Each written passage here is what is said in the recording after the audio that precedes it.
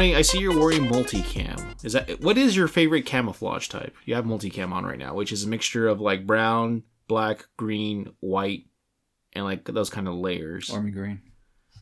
Olive drab, then.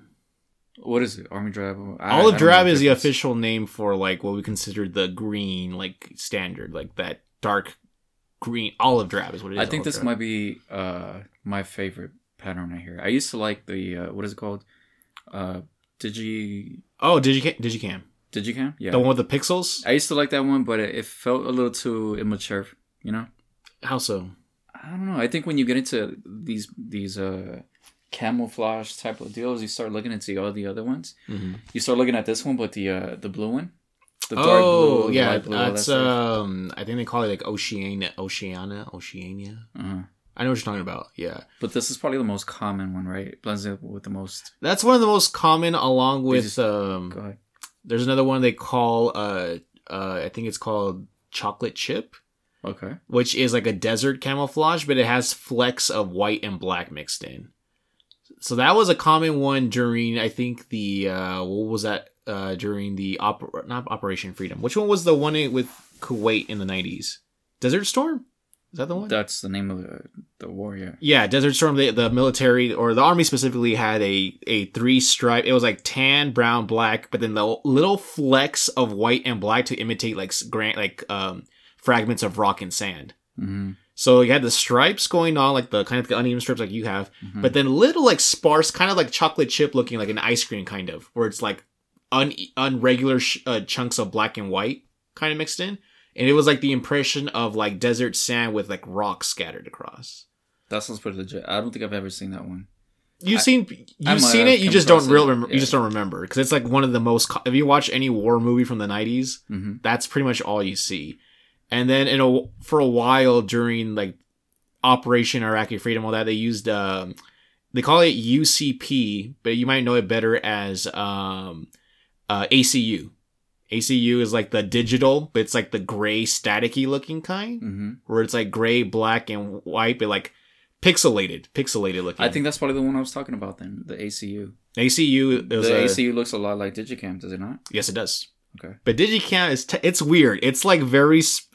Like when I was really into airsoft, like I learned all of the camouflage types, like German Flecktarn, Rhodesian, three color. There's like the British, no, I'm sorry, not the British. The Canadians have a really dope one where it's what you have, those colors, like that color, but it's all pixelated. Mm-hmm. So black, green, brown, and like tan, but pixelated. Why don't I ever see you with any camo? I don't have camo clothing. I started buying a lot more camo stuff, but then at some point I thought none of it goes with each other. It's hard to match with like I could wear it with blue jeans, but then I just made the decision of why don't I just go with like a flat color? So my standard camo is that's more pedestrian is a coyote brown. Oh, okay. Yeah, because I don't like black. I don't like wearing too much black, but I like having black for like my digital stuff.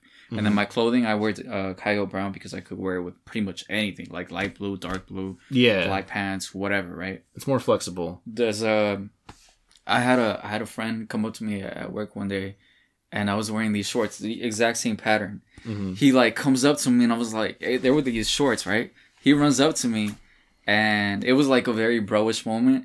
He was like, bro, I've been looking for those fucking shorts. Like, what did you buy them? Whatever, right? Uh-huh. I was like, I went to the fucking mall in Ontario and I picked these up right there. I told him to store all that. And then I've had a girl tell me, like, it was this, because it's a camo hoodie. Yeah. She told me, like, John, I don't like you wearing that hoodie around me. And I don't know what it was. She told me she was really into stripes, right? Okay. And I don't know what it was. I think it had something to do with just ideology, like because she was a particular side of political stuff, right? Right. And guys, if you wear camo, it's kind of more libertarian, freedom loving type of shit, right? I think it's a specific type of camo. I don't think just any camo, because like I'll tell you right now, my mom has like are you familiar with the brand? I think it's called BCBG. You know that brand? Mm-mm. It's a woman's brand. And my mom has like or you're seeing like the Juicy clothing, the Juicy brand. I've seen that, yeah. My mom has one of those like, it's not a tracksuit, but it's like it's like a sweater and sweatpants combo, and it's just camouflage. Like that, almost that same pattern you have. I think hers is like thinner. I think the splotches are thinner. Okay. But it's like that same pattern. And I'm like, it's interesting how like camouflage has kind of become like almost more of not so much a statement about military or whatever, but it's just kind of ubiquitous as a like it's just a fashion style. I think most people who buy camouflage clothing, it's not because like, oh, I want to blend in with my backyard or something, right? Nothing silly as that. It's just kind of like that's the style, right? Like how white t-shirts were like part of the military uniform. They used to be what sailors wore underneath. Yeah, it's actually both of mine. For the military t-shirts, I like the brown ones, the Coyote Brown looking shirts. You've seen those, right? Coyote Brown. But I think not everybody in the military can wear those. I think you have to be like SEALs or something. I don't like the specifics. I don't really know. But it's funny how I know we're going off on the tangent. I swear, I promise we're going to talk about video games right now. When I was in university, I took a history, because I got my degree in history. I took a course in the history of fashion. That was like one of the requirements was history of fashion. And it was funny how our professor mentioned how like a lot of like the clothing that we adopt originally has some military application before it reaches the mainstream. Mm-hmm. So like wife beaters were like, tank crews had to wear thin shirts or whatever to breathe because it gets hot in those machines. So like your tank tops, that's literally where the term tank top comes from, because people who were in the tanks would wear those tops, right? So, and then like for example, like having like what do you call it, like the adornments of like zippers and like all that's the zippers, like for example in your jeans. You know how you have these pockets you don't use, the really small pockets? Mm-hmm. You have a pocket within a pocket. Yeah. And usually it's held together by like a little piece of metal, like a little bit, like a little, like, I don't know what you would call it. It's kind of like a thimble, sort of. Grommets? Grommets, thank you. That's exactly what it's called. Okay. Like the grommets are there because they're supposed to support, it's almost like a load-bearing part of your jeans, where if the grommet wasn't there, like that particular area of your jeans is more susceptible to tearing.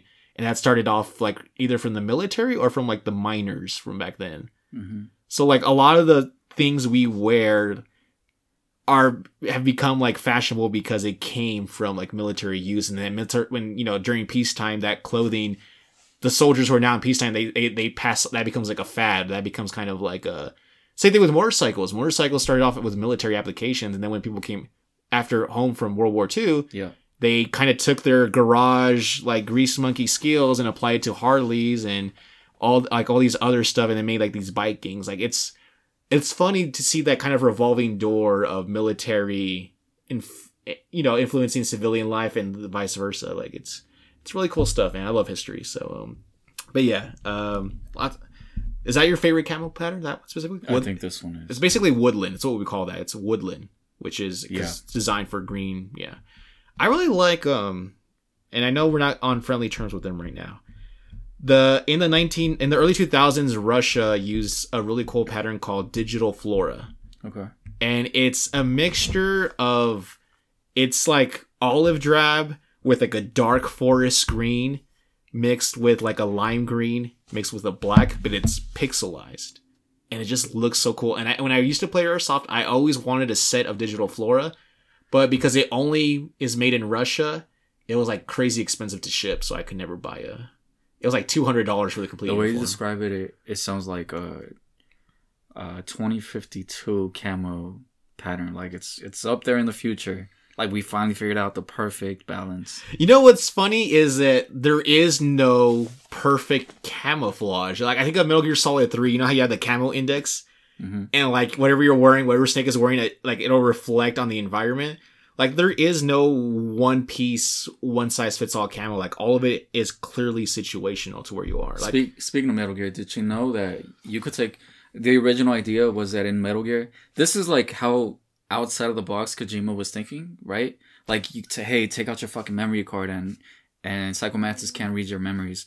Like he wanted to take photos and you were able to import that and create that into camo. Really? Oh, yeah. I did hear about that. I've heard about that. I think that was for 3. I think they wanted to do that. Yeah. The thing is, it wasn't 1. Psychomantis is in 1. That's why. Yeah. But I think you're right. I think in 3 I heard about how like that was an idea to make your own camouflage for in-game use. Mm-hmm. It was something to do with like the PlayStation Eye toy, I think, or whatever. Yep. But for some reason, I guess it doesn't actually work. I think it was like one of those things that got scrapped. It was probably memory issue, exhaustive, whatever. Yeah, but anyways, that's enough about camouflage. We're like 10 minutes in.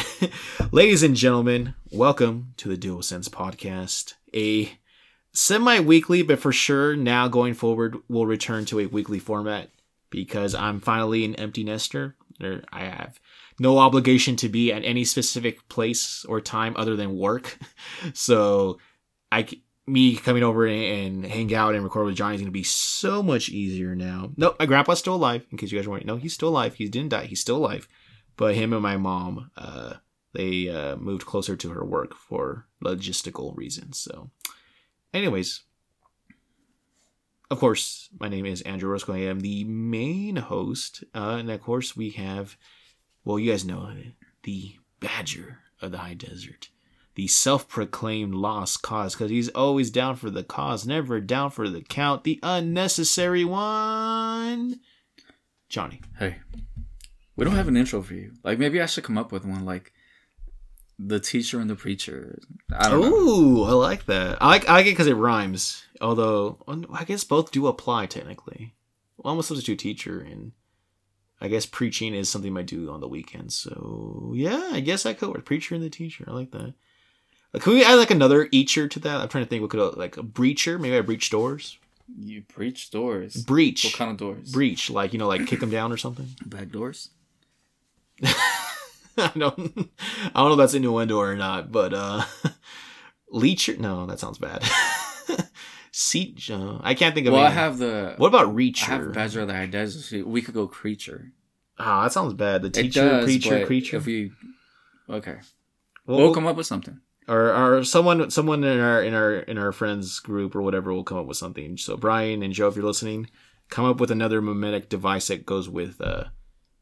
What does it say? Teacher, preacher? Yeah, teacher, preacher. The soul reacher. Ooh, soul reacher. That sounds like a sword or like a weapon. Anyways, Johnny, we have a couple. It's been a while, so we have some stuff to talk about. Mostly the most recent stuff, because if I go all the way back to cover all the stuff, we'll be here like literally all night. So, and that would be like, I don't think my hard drive on my computer could handle anything more than like 3 hours right now. So we're not gonna push it to there. Anyways, that's enough sidebar. Let's get straight to the stories, Johnny. First article comes from Kotaku, written by Luke Plunkett. I like that name. Plunkett. Sounds like whip it, bop it, Plunkett. It says here, G4 TV is being shut down only a year after its relaunch. Let's get into it. A month after suffering a number of key layoffs and departures, the ill-fated attempt to reboot the 2000s gaming channel G4 TV is over, with its owners announcing that they'll be shutting the network down. As Deadline reports, an email was sent to remaining staff today, so this was about a week ago, guys, so yeah, by the CEO of parent company Spectator, a division of Comcast. In this memo, Scott explained that the company's investment and efforts to revive the network just didn't gain traction. Deadline also says, quote, a few dozen employees and contract workers are affected by the shutdown, end quote. That was all that left at the network after a round of major layoffs took place last month.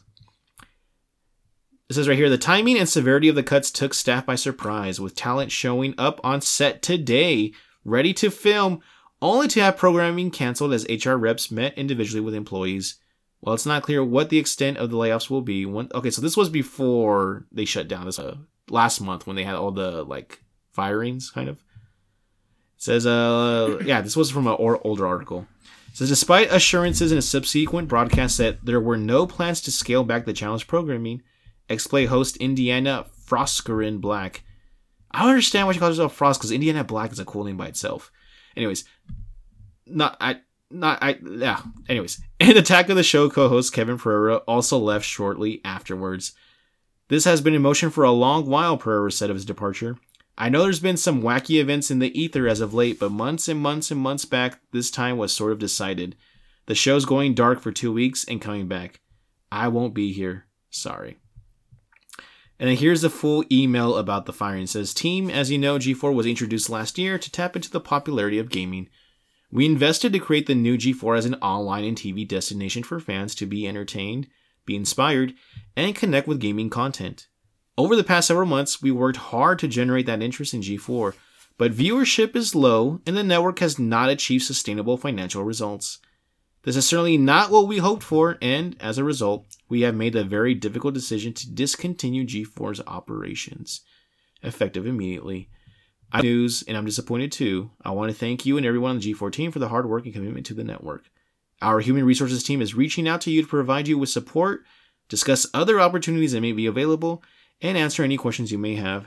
Thank you again for all your hard work for G4. Sincerely, Dave Scott, Chairman and CEO, Comcast Spectator. As the memo unsurprisingly gives its timing, sent on a Sunday evening, could have been handled better.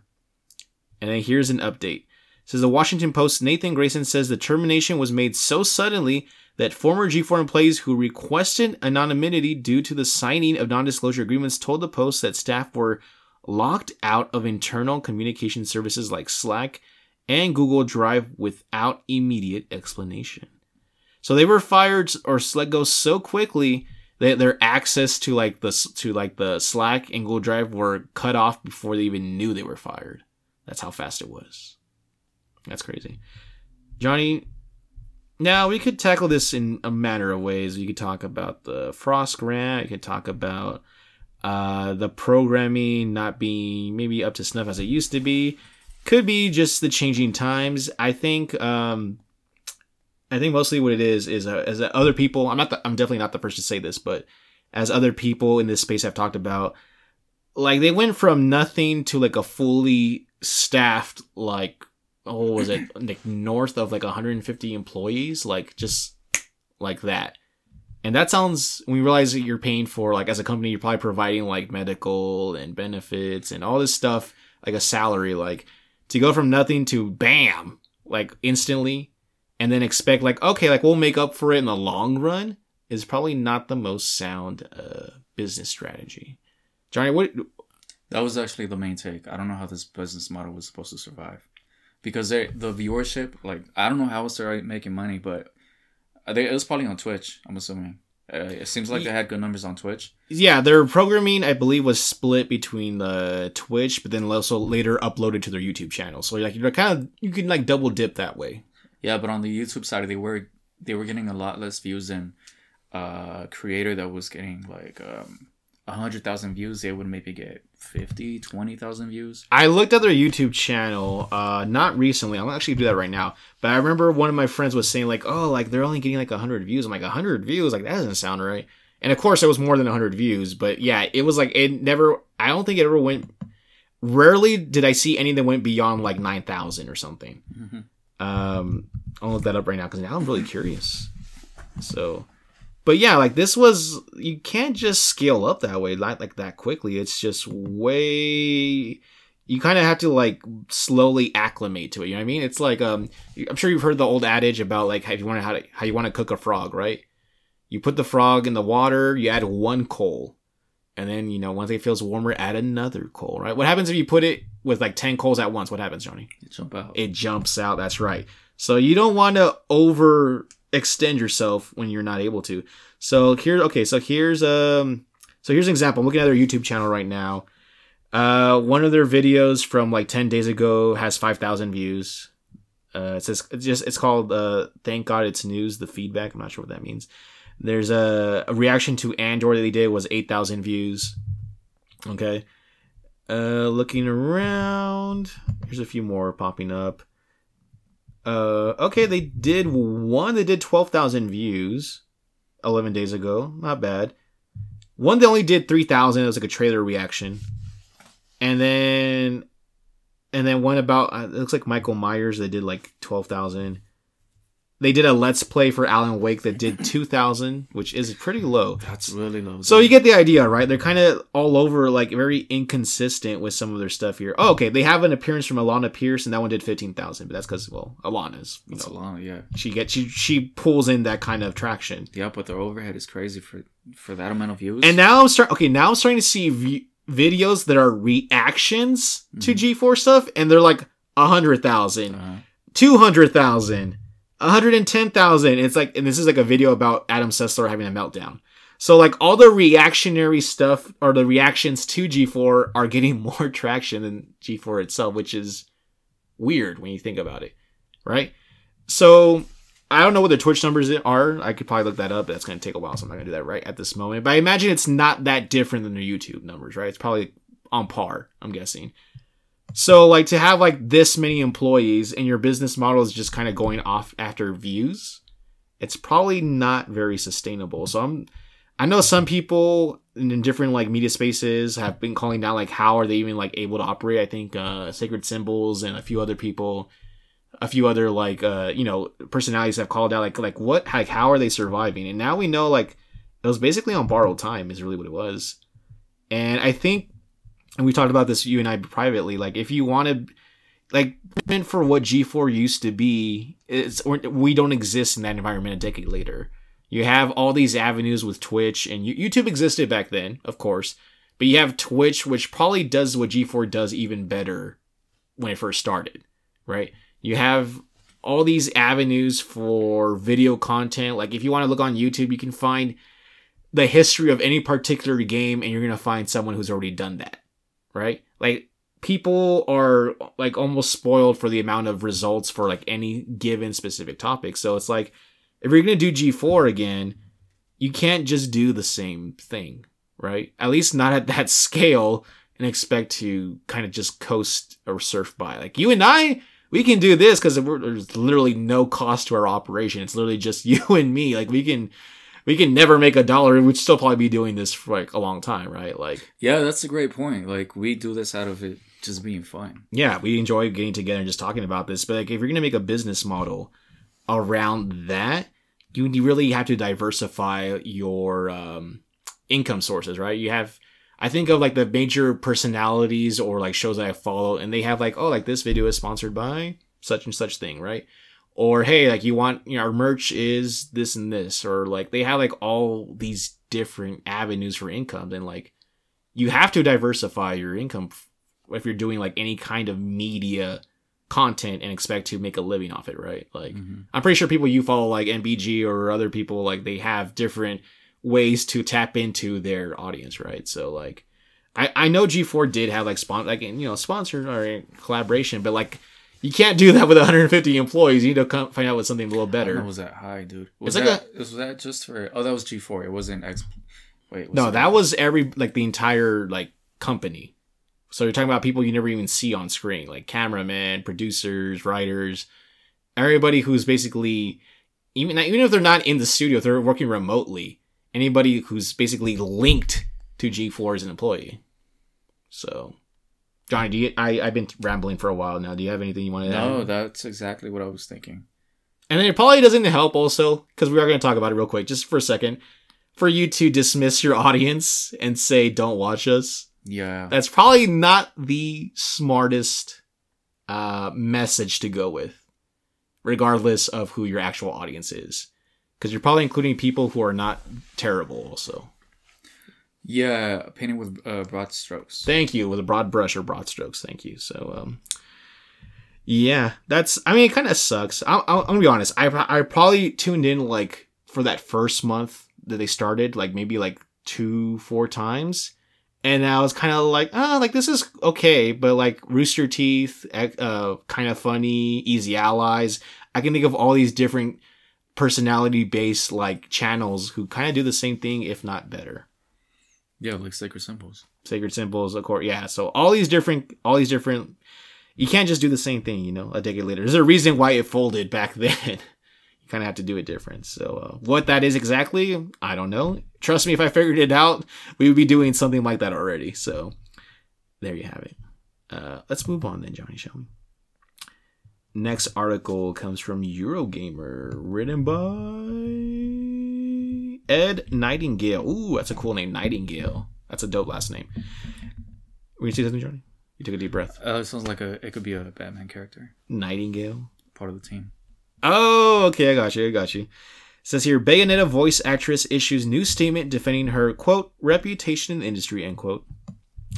let's get into this a little bit. So we're like, oh, a lot has happened in the last 3 weeks, including the start of this issue, and now it's kind of resolution, sort of. So let's get into it. Bayonetta voice actress Helena Taylor has issued a further statement on Twitter addressing the pay dispute with Platinum Games. In her initial statement, so of course, we'll bring you guys up to speed real quick. There was this voice actress who voices the character of Bayonetta is not reprising her role for Bayonetta 3 because originally, supposedly, allegedly, the offer for her to return and voice the character was like $4,000. And she's like, that's way too low. I'm not going to accept it. And she asked for people to boycott it. Then it came out through a separate investigation, I think, from Jason Schreier. I forgot who. Might have been Jason Schreier. Somebody else. They did an investigation over at Forbes. No, not Forbes. I forgot. I'm sorry. I'm really bad. I'm going off the top of my head. Basically, Bloomberg. That's what it was. Bloomberg. And they said like, oh, like that's not true. Like that was like the last thing for like one session. Like I think the total combined offer was like closer to like $18,000. Yeah. Which isn't too bad to voice one character probably for like 2 months maybe. Like it's hard to sympathize. That's like $9,000 a month if you want to break it up down that way for a full character. Like that's like not a low ball offer by any chance. But anyways, let's catch up right here. She asked fans to boycott the game in response. Later, reports from Bloomberg and VGC emerged disputing Taylor's claims. It says now Taylor has given further details to clarify the initial offer she received and to defend her reputation. Quote, it has come to my attention, so this is her speaking, that some people are calling me a liar and gold digger. I feel the need to defend myself and my reputation in this industry. And then it's just the tweet. It says, as I posted on part 3 of my video thread, I explained that their first offer was too low. That offer was $10,000 total. Remember, this is a $450 million franchise. First of all, it is not. That's a crazy number. Bayonetta is not even that popular. I mean, it's known, but it's not like Devil May Cry or like Ninja Gate. Like calm down. It's not that much. I can trust me. It's not that much. Not counting merchandise. Oh, it's definitely not that much. It's definitely nowhere near that high. I then wrote in Japanese to Hideki Kamiya, who's the director of the game, asking for what I was worth. I thought that as a creative, he would understand. He replied saying how much he valued my contribution to the game and how much the fans wanted me to voice the game. I was then offered an extra $5,000. So I declined to voice the game. I then heard nothing from them for 11 months. They then offered me a flat fee to voice some lines for $4,000. Any other lies, such as $4,000 for 5 sessions, are total fabrications. There were not extensive negotiations. I've also been informed of ridiculous fiction, such as I asked for $250,000. I'm a team player. I was just asking for a fair living wage in line with the value that I bring to this game. I was paid a shockingly low total of $3,000 total for the first game. A little more for the second. I wanted to voice her. I have drummed up interest in the game ever since I started on Twitter in 2011. It sounds like she's kind of like overstretching some of her like impacts here. Like $3,000 for the first. I don't know how much a voice actors should be paid, but it sounds like she got like a little more each time, and then for the third time she wanted to make like a big leap forward from the second one, right? It says here, voice actress Jennifer Hale, who will voice the character in Bayonetta 3, again, Johnny, that's FemShep for you.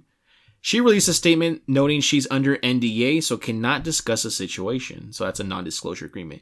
But she asked that, quote, everyone keep in mind that this game has been created by an entire team of hardworking, dedicated people, and I hope everyone will keep an open mind about what they've created, end quote. So it's kind of like, that's nonsensical. It doesn't really say anything. She later asked for fans to be kinder following online abuse. Developer Platinum Games followed with its own statement in support of Hale, saying, we give our full support to Jennifer Hale as a new Bayonetta, and align with everything in her statement. It said, we ask people to please refrain from any further comments that would disrespect Jennifer or any of the other contributors to the series. So according to the report from Bloomberg, which that was the actual name of the company now, they found out through digging through, and Jason Schreier, who did the article from Bloomberg, he's kind of gotten threats from people saying like, show us your sources. Like, And like some people, like, journalists are saying like if these sources are hidden or whatever for a reason, it's because there's a specific reason why they're protecting their sources. Sometimes. Well, I would say for the most part, probably. Unless the source is total bullshit. No, but Jason Schreier is somebody who's built his entire career off being right ahead of time. Also sort of exaggerating.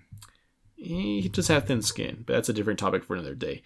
So, a lot of people originally believed, like, Helena Taylor saying, like, where she was only offered $4,000 for everything. People really thought, like, oh, no, like, that's such a low offer. And then it came out, at least in the report, that was per session with, I think, 4 to 5 sessions. So, possibly $20,000 over the course of what have been 2, maybe 3 months. And now she's like, no, that's not true. That was never the offer. Like, she's like, they originally offered me $10,000. Here it goes. That offer was $10,000 total. So she went from $3,000 for the first, $4,000 for the second, and then got pushed up to $10,000 plus an additional $5,000 after she renegotiated, and she still said, like, nah, like, I'm walking. So she admitted to that, but she also. The first time I heard the story, I just kept hearing 4,000. Yes, which is the exactly. whole point of the matter. Exactly. She kind of admits she left that detail out. Uh-huh. So, like, now people are saying, like, well, you lied when you first said you were only offered $4,000. You just said, like, you were offered $10,000 plus an additional $5,000 for the whole thing. Mm-hmm. And she made it sound like she was only offered $4,000 for the whole thing the first time. Yeah. So now people are kind of just being like, they're not being as sympathetic. They're kind of like, oh, like, you're kind of like trying to pull the wool over us on this one. And so, and then I think it's kind of classy for, I forgot the name of the group. Oh, Platinum Games, right? To kind of say like you guys, please, like, leave the new actress and any other contributor. So implying the old one too, like, leave them out. Please be nice and it sounds like they kind of just want to bury this under the rug, like shuffle this under the rug a bit.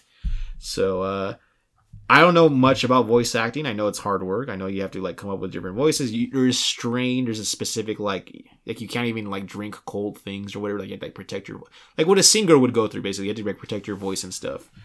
We're only really talking about this because it's tangentially video game related. But Johnny, like, do you have any additional? Well, I wonder what the repercussions are going to be because she broke NDA, right? No, because she never accepted the role in the first place, because there's no NDA if you don't accept the job, technically. What she did do, and it might be harmful, is now other students are going to see she's kind of problematic. Yeah, but she didn't have that big of a long career in voice acting. What else has she done? She had like a beefy college degrees, whatever she was doing, right? It seemed kind of prestigious, but in the voice acting stuff, there's not a whole lot. I'm gonna look this up real quick because compared to the second actor. I'm gonna look at her IMDb real quick because it's right here. Go for it. Thank God for IMDb, Internet Movie Database. Known for Bayonetta 2, and something called The Sweetest Thing. Oh, that's an old movie, The Sweetest Thing. Was she in that? The Sweetest Thing. That's like a 2002 movie. That's an old one. Oh, Stargate Atlantis in 2006, like a TV show. So but that was like So aside from Bayonetta, she hasn't really done anything like in the last decade. Yeah, compared to the new actress. Oh, she voiced Bayonetta in Super Smash Brothers. Okay, that kind of makes sense because she's in that. She has done some games. I'm sorry. She did Anarchy Reigns, which I barely even remember, 2012. Dragon Age Origins in 2009. The Golden Compass, the game, in 2007. Pirates of the Caribbean at World's End, the game, also 2007. So she hasn't done anything notable other than Bayonetta in the last decade or so. Could that be why she was probably drumming up? Like, why is she being so vindictive, though? Like, why is she going to burn that bridge? I don't know. She probably thought no one would really, like, dig into that, and then people are just... Today, people are just so anti, like, corporate, like, they probably...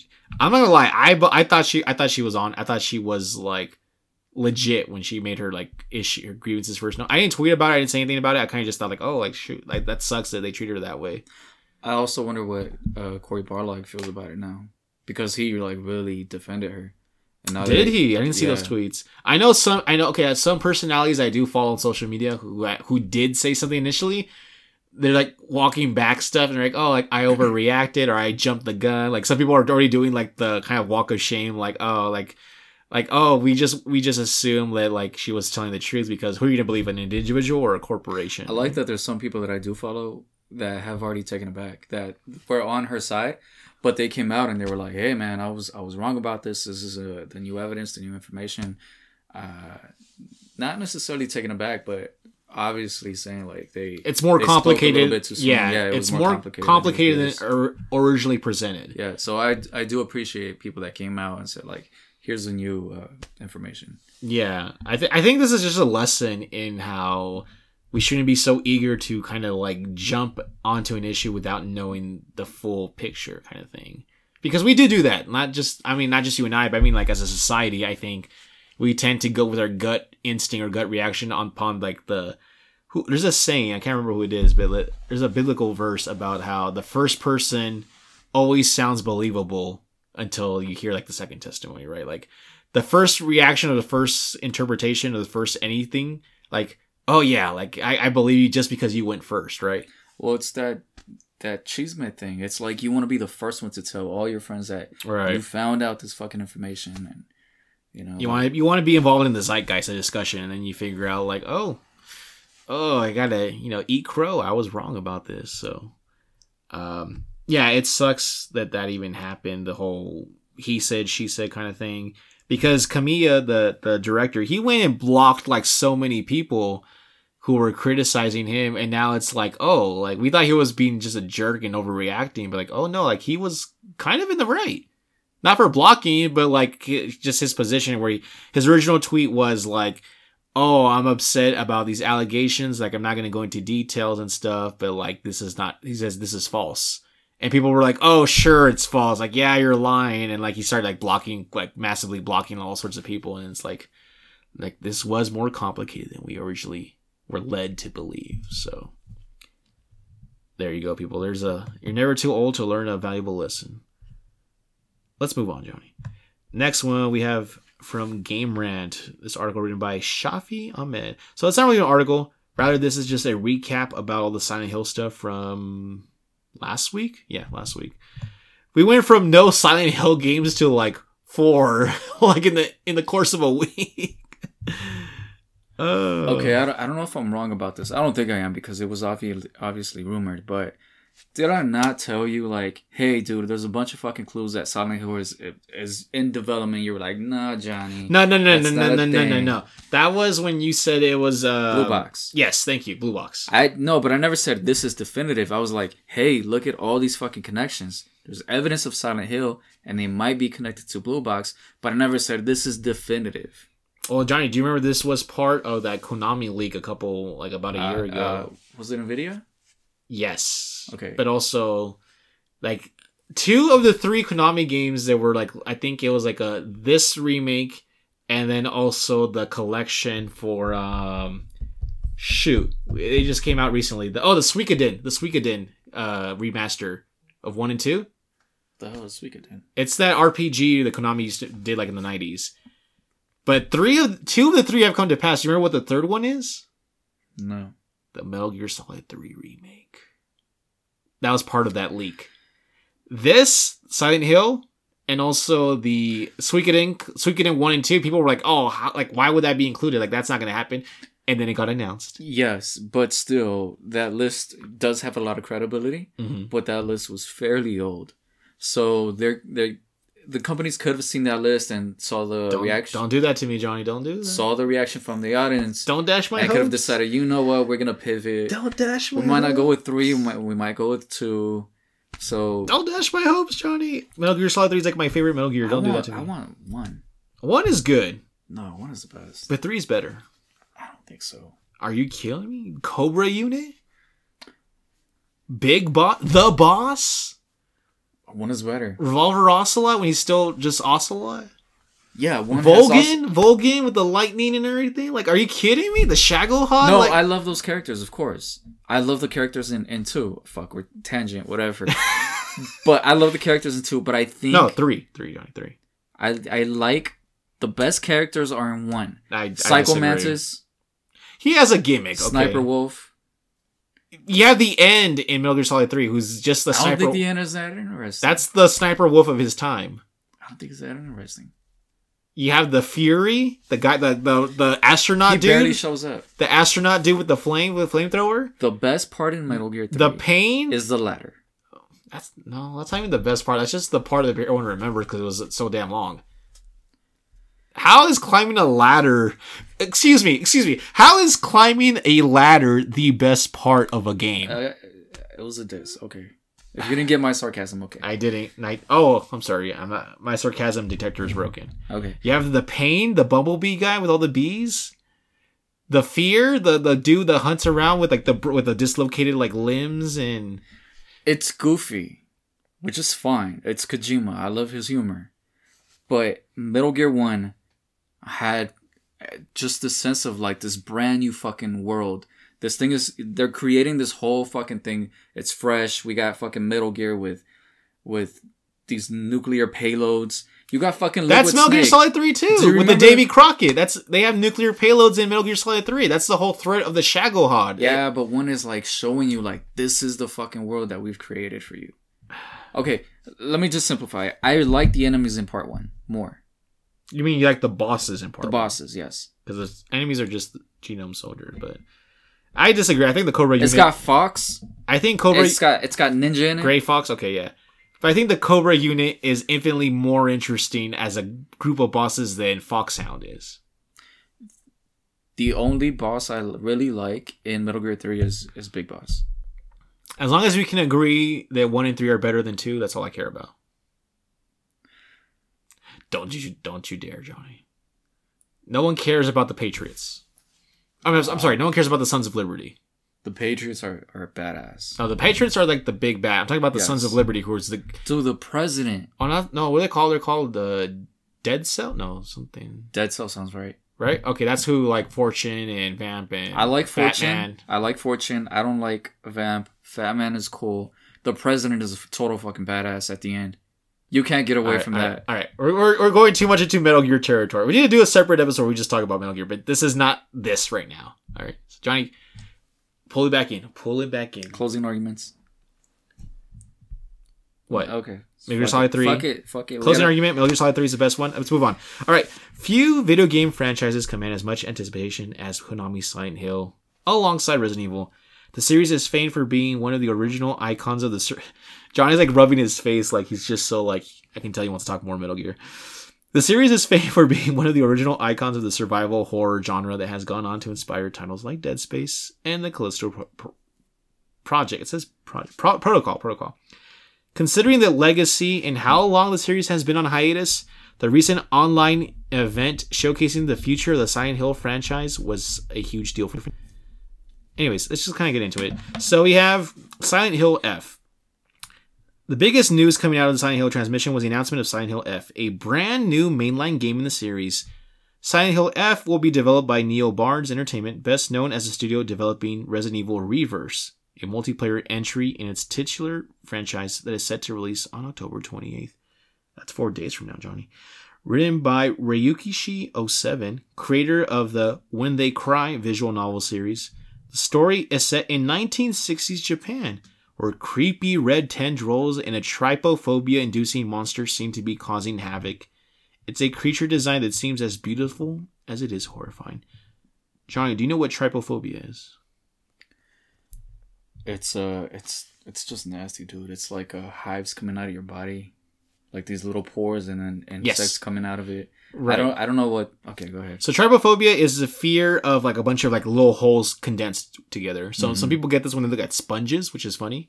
Some people thought about that. If you notice, there's like a fungus or whatever that has like a bunch of just pores, like you said, like pores. It looks almost like kind of like a spore, kind of, right?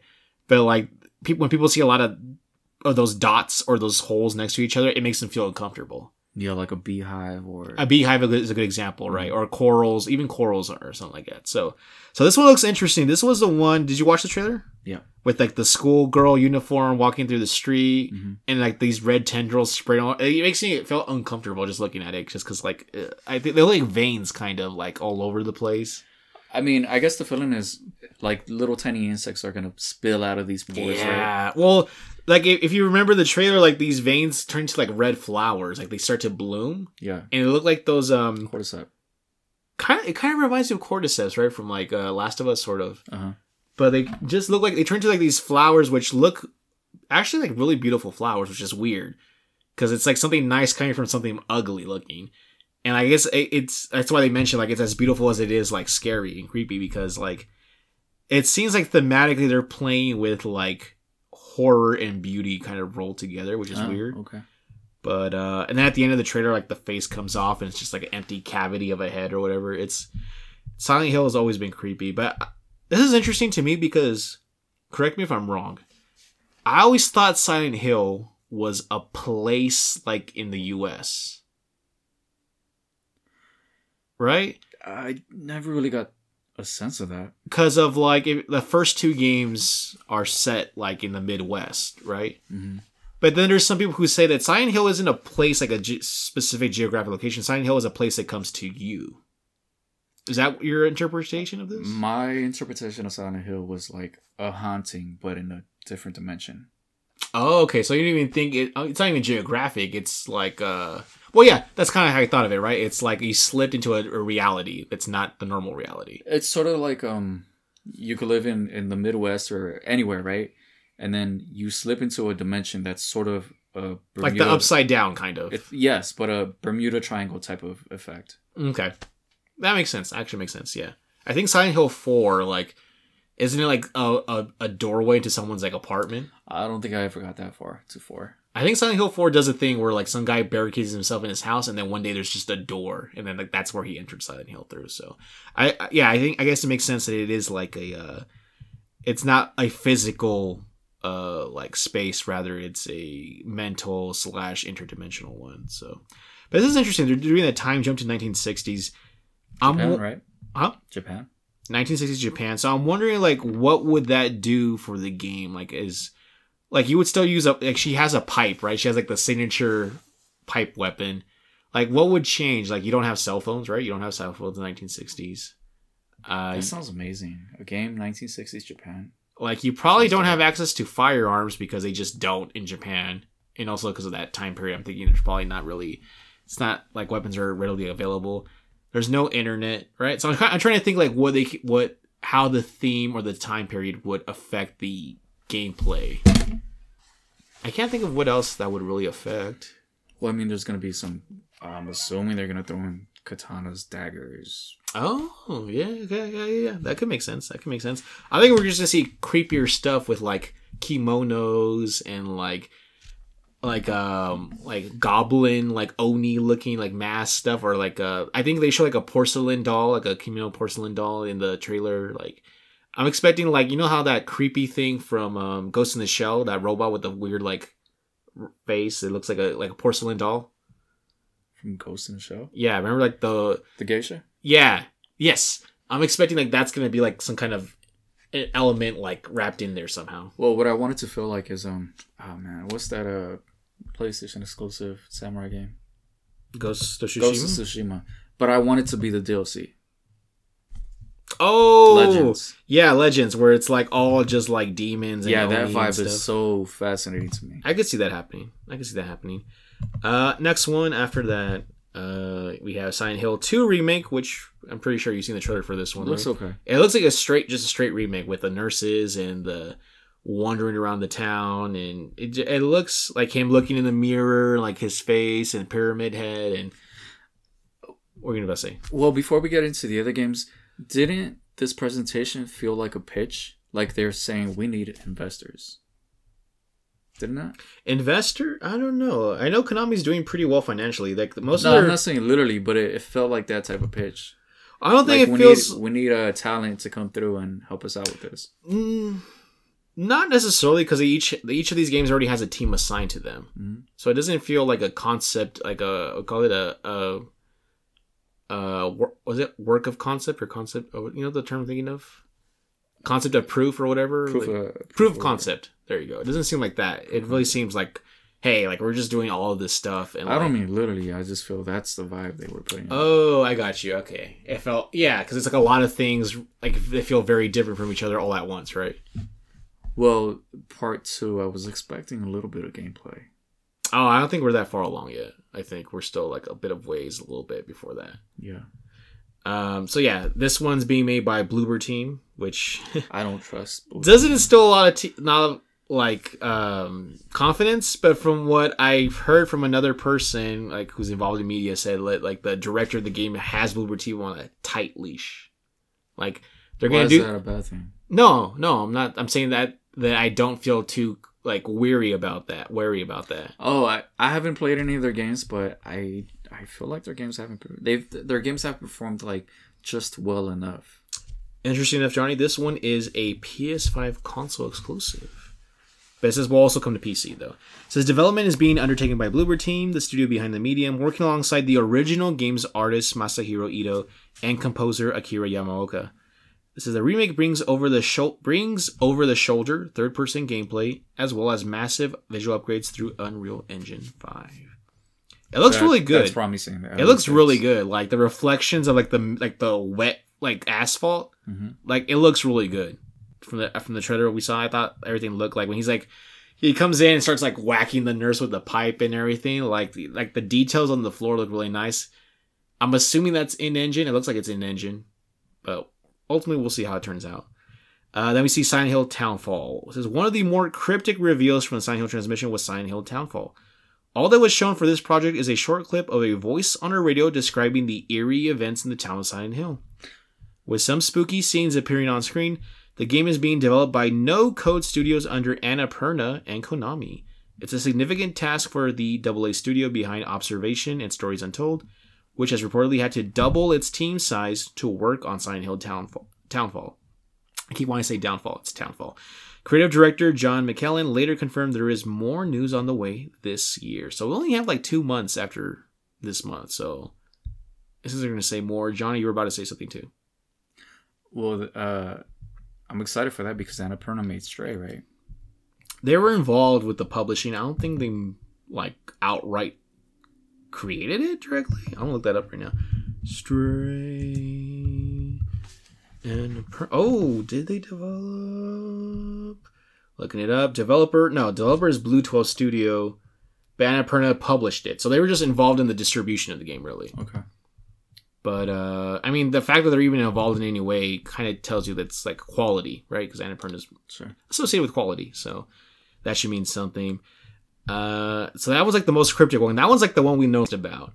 And then last one right here, Silent Hill Ascension. One of the more surprising announcements for Silent Hill Transmissions was Silent Hill Ascension, a real-time interactive event where fans will control the story.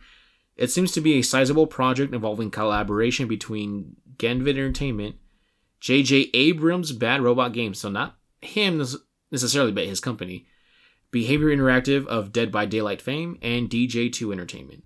The trailer only showed a monster, so that's the big guy with the weapon, with a weird, like, tall neck face.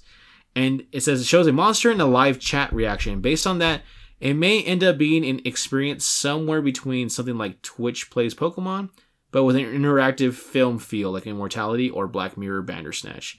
It has been said that what fans decide during the event is permanent and will shape the series canon forever. That's cool. That's interesting. I like that. So, Johnny, do you know what Twitch Plays Pokemon is? No. So Twitch Plays Pokemon was this event on Twitch, goes without saying, right? Where there was an AI playing the Pokemon, one of the old Pokemon games. But the way it did inputs was off of what the chat was saying. So the chat would say like left, right, up, A, B, or whatever, right?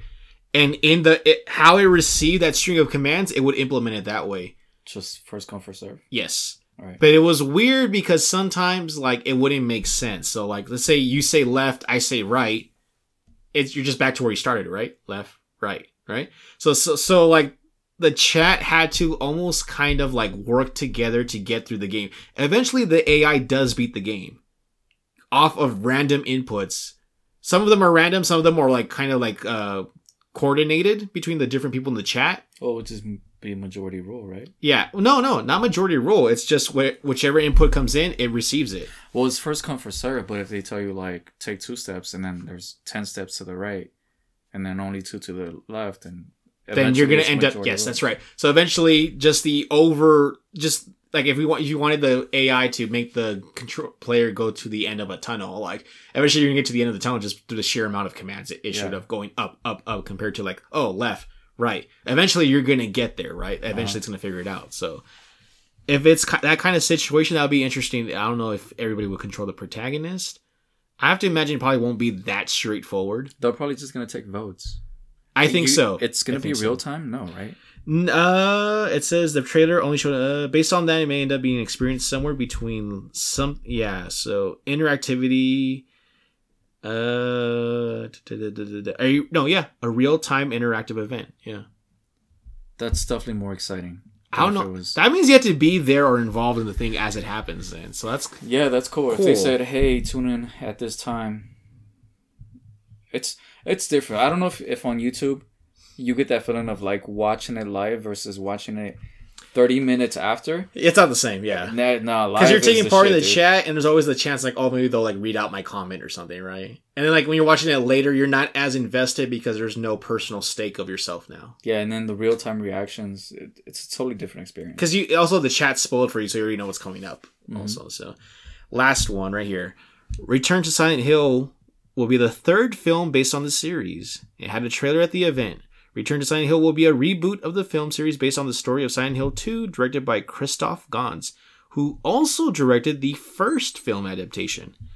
That Silent Hill film was a box office hit when it was released in 2006, but was critically slated, as it is the case with many film adaptations of video games. But that seems less true in recent years with films like Detective Pikachu and series like Cyberpunk Edgerunners, impressing both commercially and critically. Examples that Gans will hopefully look to follow with Silent Hill. So they're making another Silent Hill movie, a reboot of an adaptation of the second game, and the guy who's making it is basically the guy who did the first Silent Hill film. Mm-hmm. Now, there were 2 Silent Hill films. I don't know if you remember that, Joe. There were 2 Silent Hill films. Like you mentioned, the first one did really great. The second one, like, did horribly. I forgot what it was called. It was like Book of something. But, like, no one talks about the second one because it's like Mortal Kombat Annihilation. Great first film, terrible second film. I never saw them, but this is what I've heard from other people. Okay. So, you know what? It might be good, Johnny. I think we've learned a lot of lessons for film adaptations of video games in the last decade. 2006 to now is a 16-year difference. I'm sure they can probably make a better Silent Hill film now. Just going off of like the examples. First film was pretty cool. Did you watch it? Yeah. And was it faithful of, was it 1 or 2 that was supposed to be? It felt the same. No, I'm saying, was it based off 1 or 2? Because I don't know. I think it was its own thing. Oh, it was like a separate own? Yeah. Okay. Well, if he's going for something that's already a thing like Silent Hill 2, that should be even easier. It's like everything's already kind of written out for you, right? So now it's just doing that properly and faithfully. Yeah, I think it was the same enemies. It's just the narrative was different. Well, there you have it, Johnny. So we went from nothing Silent Hill to like 5 projects all at once. This kind of reminds me of do you remember at the start of this month, we're not going to talk about it too much because it was at the start of this month, but when CD Projekt Red announced all their like upcoming like projects for the future, like Witcher 4 as a whole trilogy, and then like another Witcher game that's not for... That was sort of expected though. But then like, another Cyberpunk game, and like, their own IP that's not based on anything, like their first like original IP. That sounds normal to me. Like, of course, there's going to be another Witcher. No, but I'm saying announcing all these projects like at the same time. Yeah. I don't know if I like that. I like them. I like them scattered. I was about to say I prefer the slow trickle of like, here's something in 2 years, here's something in a year after that. Like after the 2 years pass, like, here's our next project. Yeah. And then after that's done, then here's the next one. Like because I feel like when you put out all this stuff at once, you get expectations high, and then you end up like the Nvidia leak, and then you end up not following through. Yeah, exactly. So that's my take on that. But you're about to say something, Johnny? I wonder why they're investing so much in Silent Hill. They got 5 projects going on, right? And they don't really know if there's even that much anticipation. I know there's been like all this talk online, but is it really warranted? Is it more because Konami just dropped the ball with Metal Gear, right? I think it's part of it. We know Konami has all these dope IPs, and they're just silent over there. And then people get hints of Silent Hill, so they're like, let's latch onto this fucking thing that we heard rumors about. but is there really that much hype? You know? Off the cuff, just right now, as you were explaining, as you were asking that question, I formed up the answers in my head real quick. So I don't know how true this is. This is my take.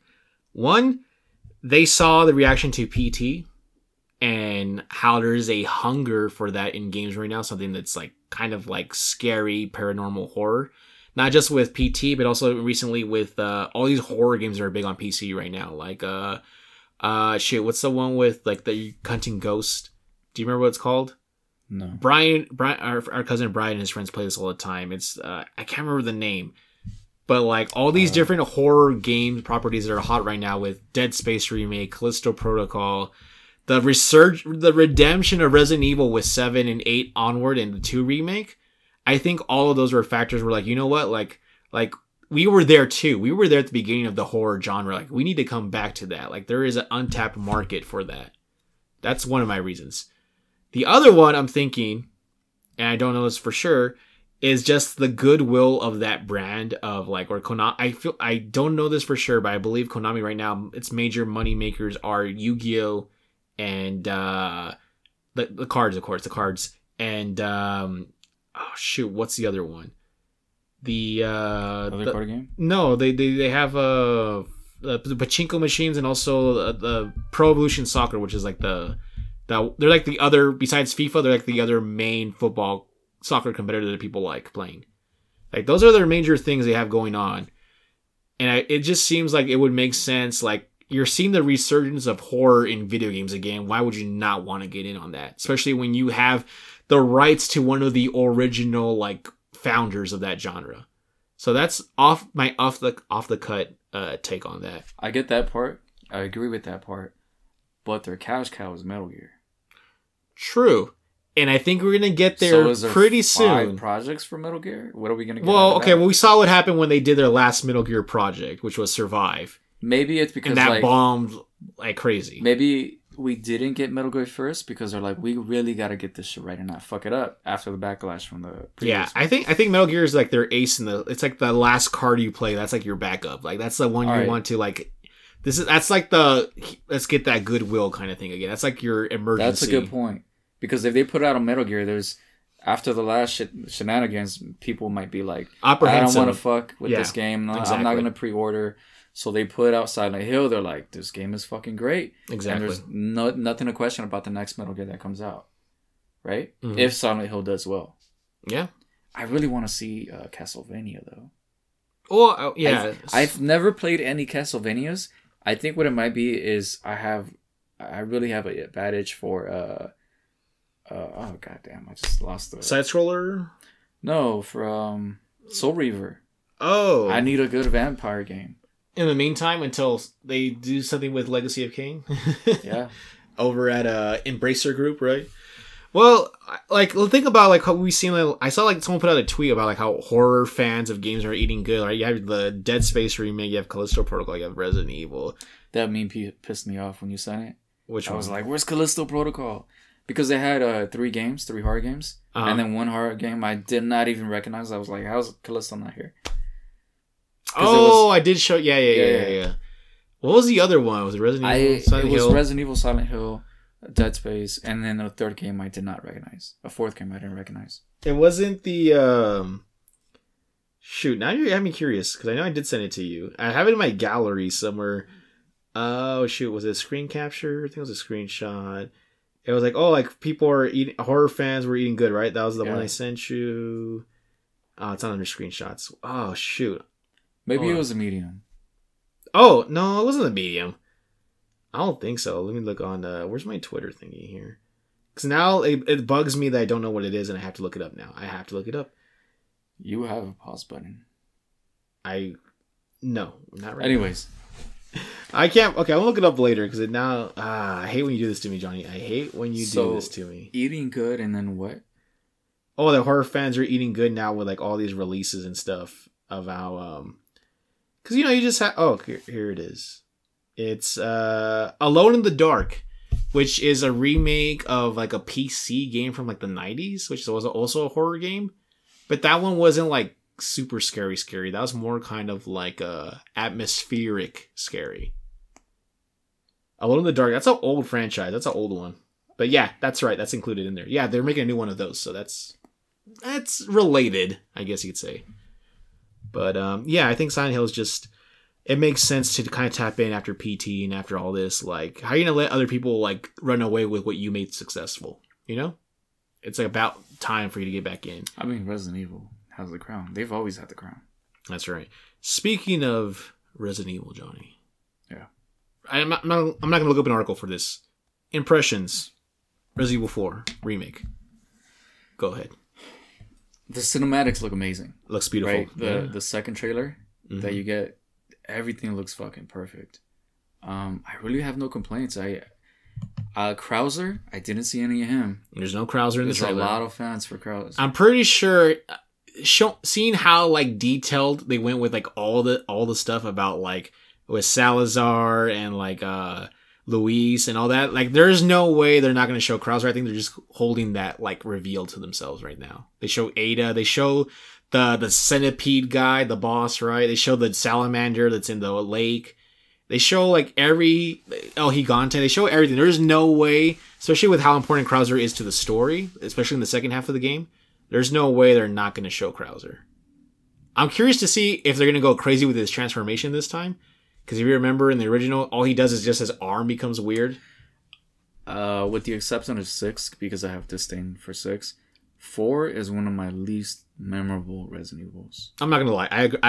I think for me, and probably 3, it's tied for me, where like I played those the least. 3 is probably one of my, it might be my favorite. 3 really? Yeah. My favorites are the remake of 1. I think I don't know. Maybe because I'm playing with Jill and it's where they switch it up. You're not just in one location. You get to play through the city. I think the mansion. I love fucking Nemesis too. I think the mansion's iconic though. The mansion? Yeah. I love RE1 for me is probably my favorite RE game. The remake though, not the original PS1. I'm talking about like the GameCube onward remake. Yeah, that sucks that the remake didn't get the treatment that like 2 and 3 got. Because they had its own remake in its time. Like, if you look at the remake of 1 compared to 1, like, it's a night and day difference. Like, it looks miles better. So much better. I don't want anyone to touch for 1 anymore. I think the first remake is enough. We don't need another one. No, that's fine. Yeah. That's fine. It's where it's at.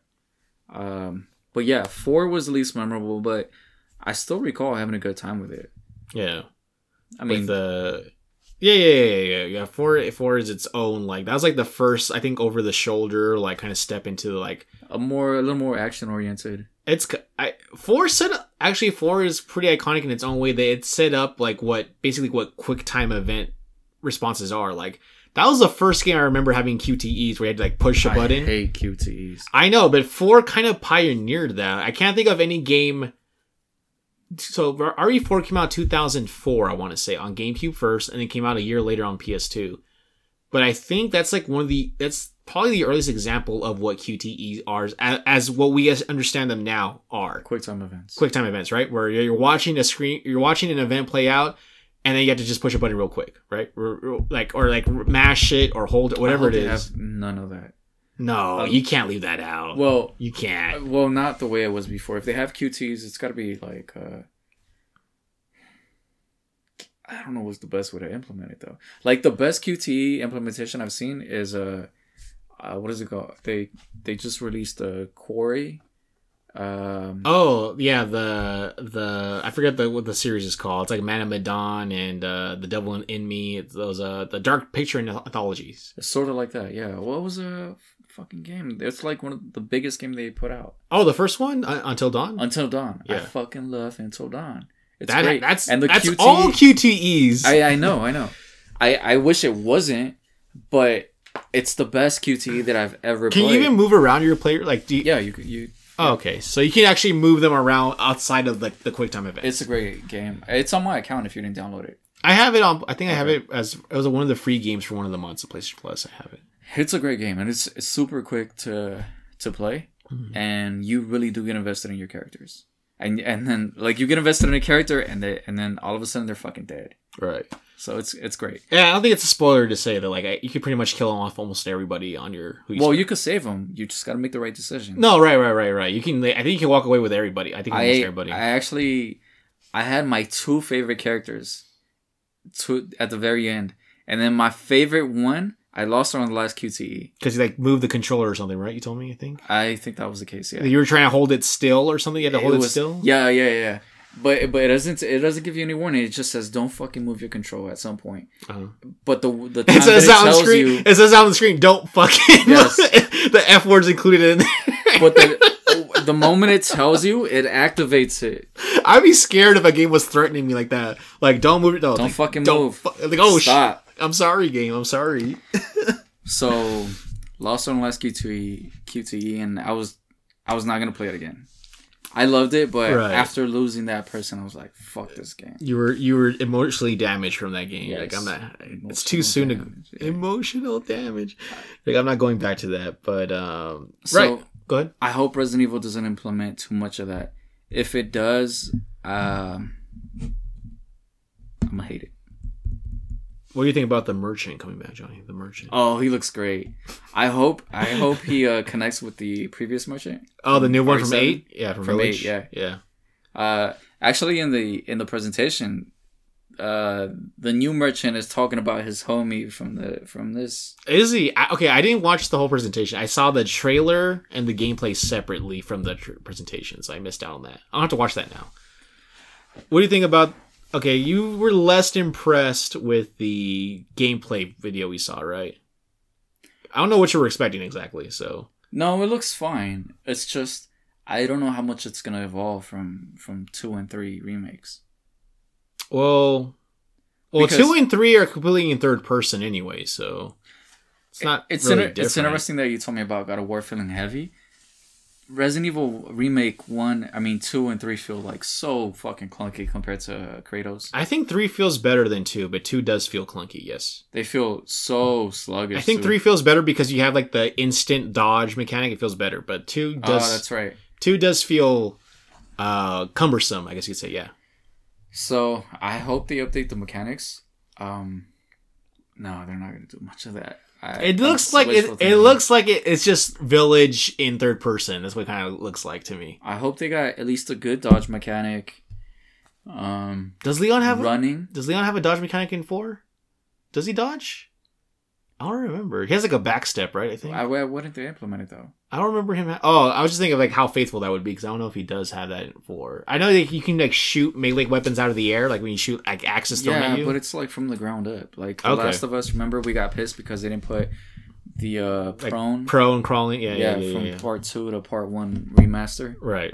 I understood why, but still, like RE4 remake, it's totally fucking fresh. So right. There's no reason not to do it. So I want a good dodge. I want him to run. If he has a stamina bar, of course, that's fine. Nah, I don't think they would do that. Why would you add a non-fun thing to RE4? It's fine the way it is. Doesn't need a stamina bar. Doesn't need one. I mean, don't they have it in like Call of Duty? Yeah, online. I think only. Maybe it's only the necessary. multiplayer. Only the multiplayer has it. The single player doesn't have that, as far as I remember. I could be wrong, but yeah, you don't need Call of Duty mechanics in Resident Evil. That's a different conversation I'm gonna have later on about Call of Duty. Speaking of, but okay, what bothered me about the gameplay is that stupid fucking dodge or whatever that was with the knife, and he puts the chainsaw right between. He like parries it. It's like a parry.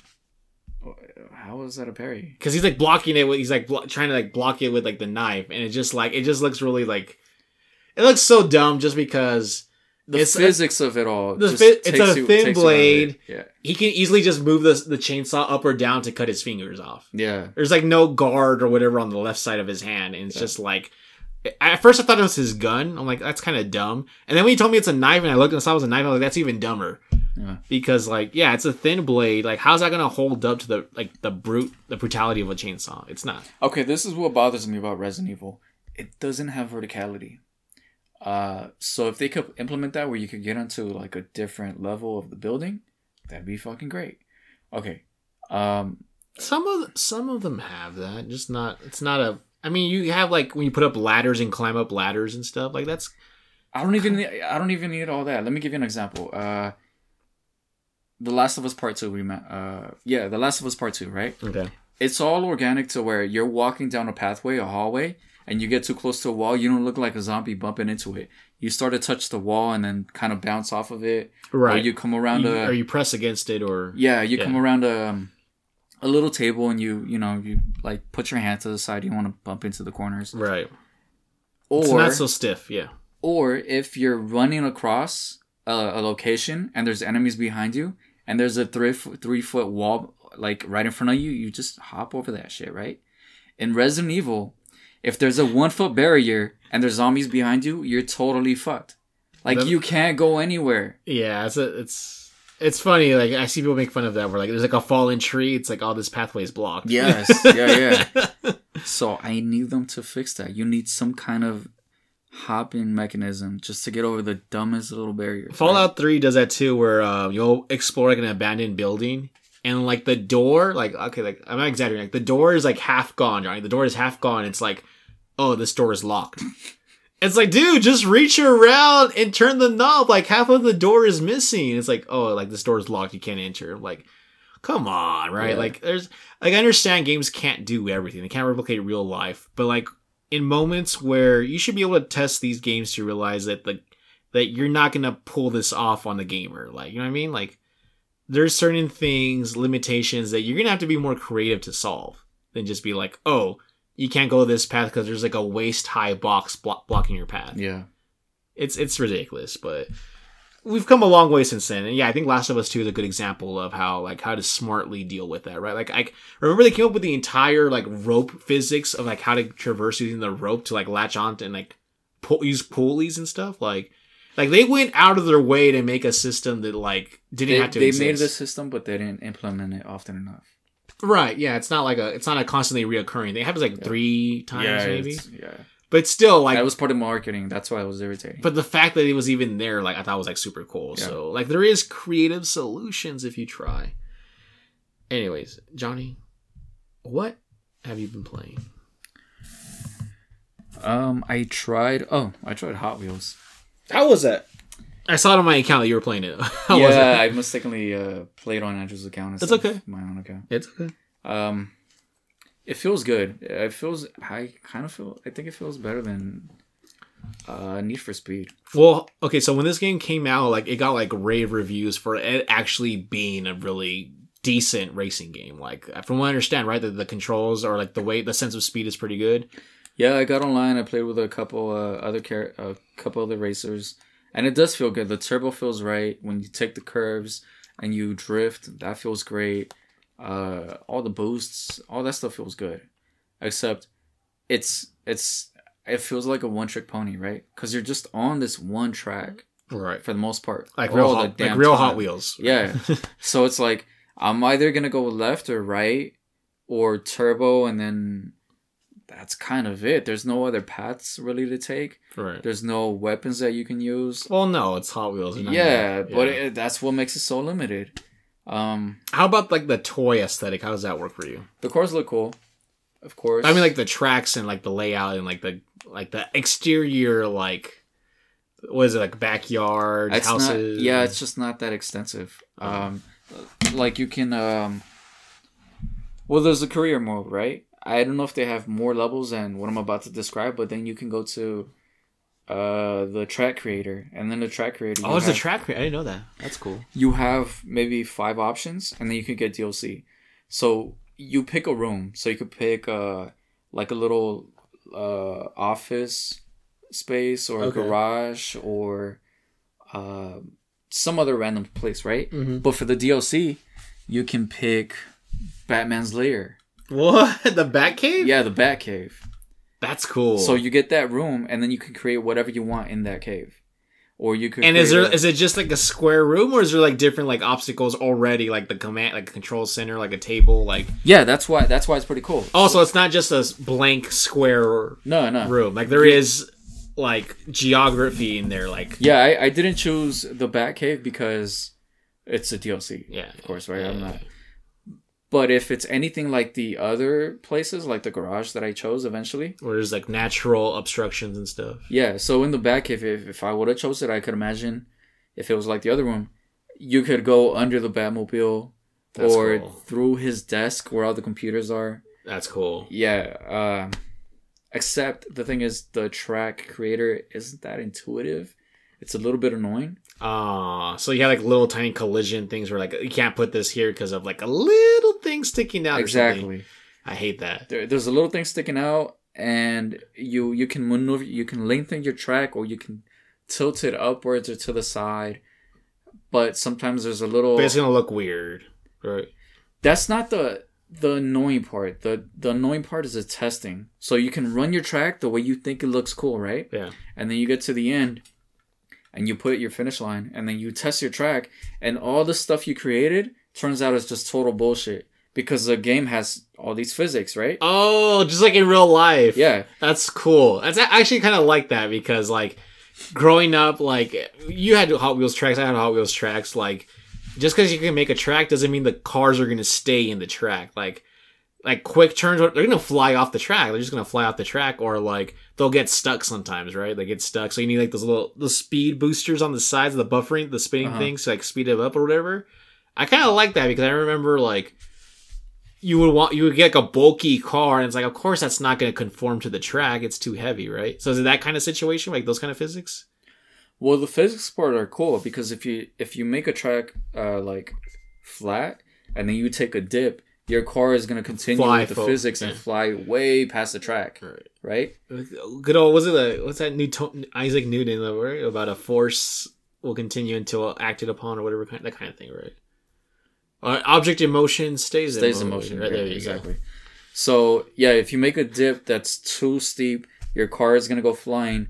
And then if you made a turn before your car is back on the track, you've already lost a turn, right? That makes sense. So the reason that it's annoying... So you have to like slow down at the dip to like not fly off the track or whatever. Yeah.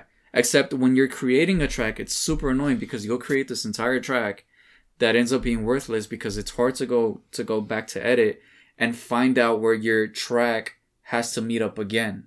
And you have to make all these calculations. Oh, I got you. Now, the way they could have solved it is as you're creating a track... Like stretch it or something. No, they just could have made a ghost car. That's it.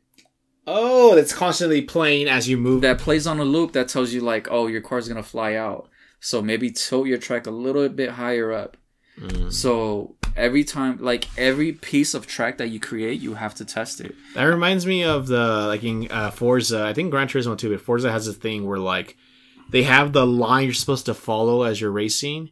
And then, like, if it turns red, it means, like, you're too far, like, coming up, you're gonna have trouble staying on the track. So you have to, like, make it, like, there's, like, a color indicator that tells you, like, whether you're, like, oversteering or understeering. Like, that would be useful to tell you, like, oh, like, we've run the simulation already, and, like, this isn't gonna work or something. Yes, exactly. Yeah.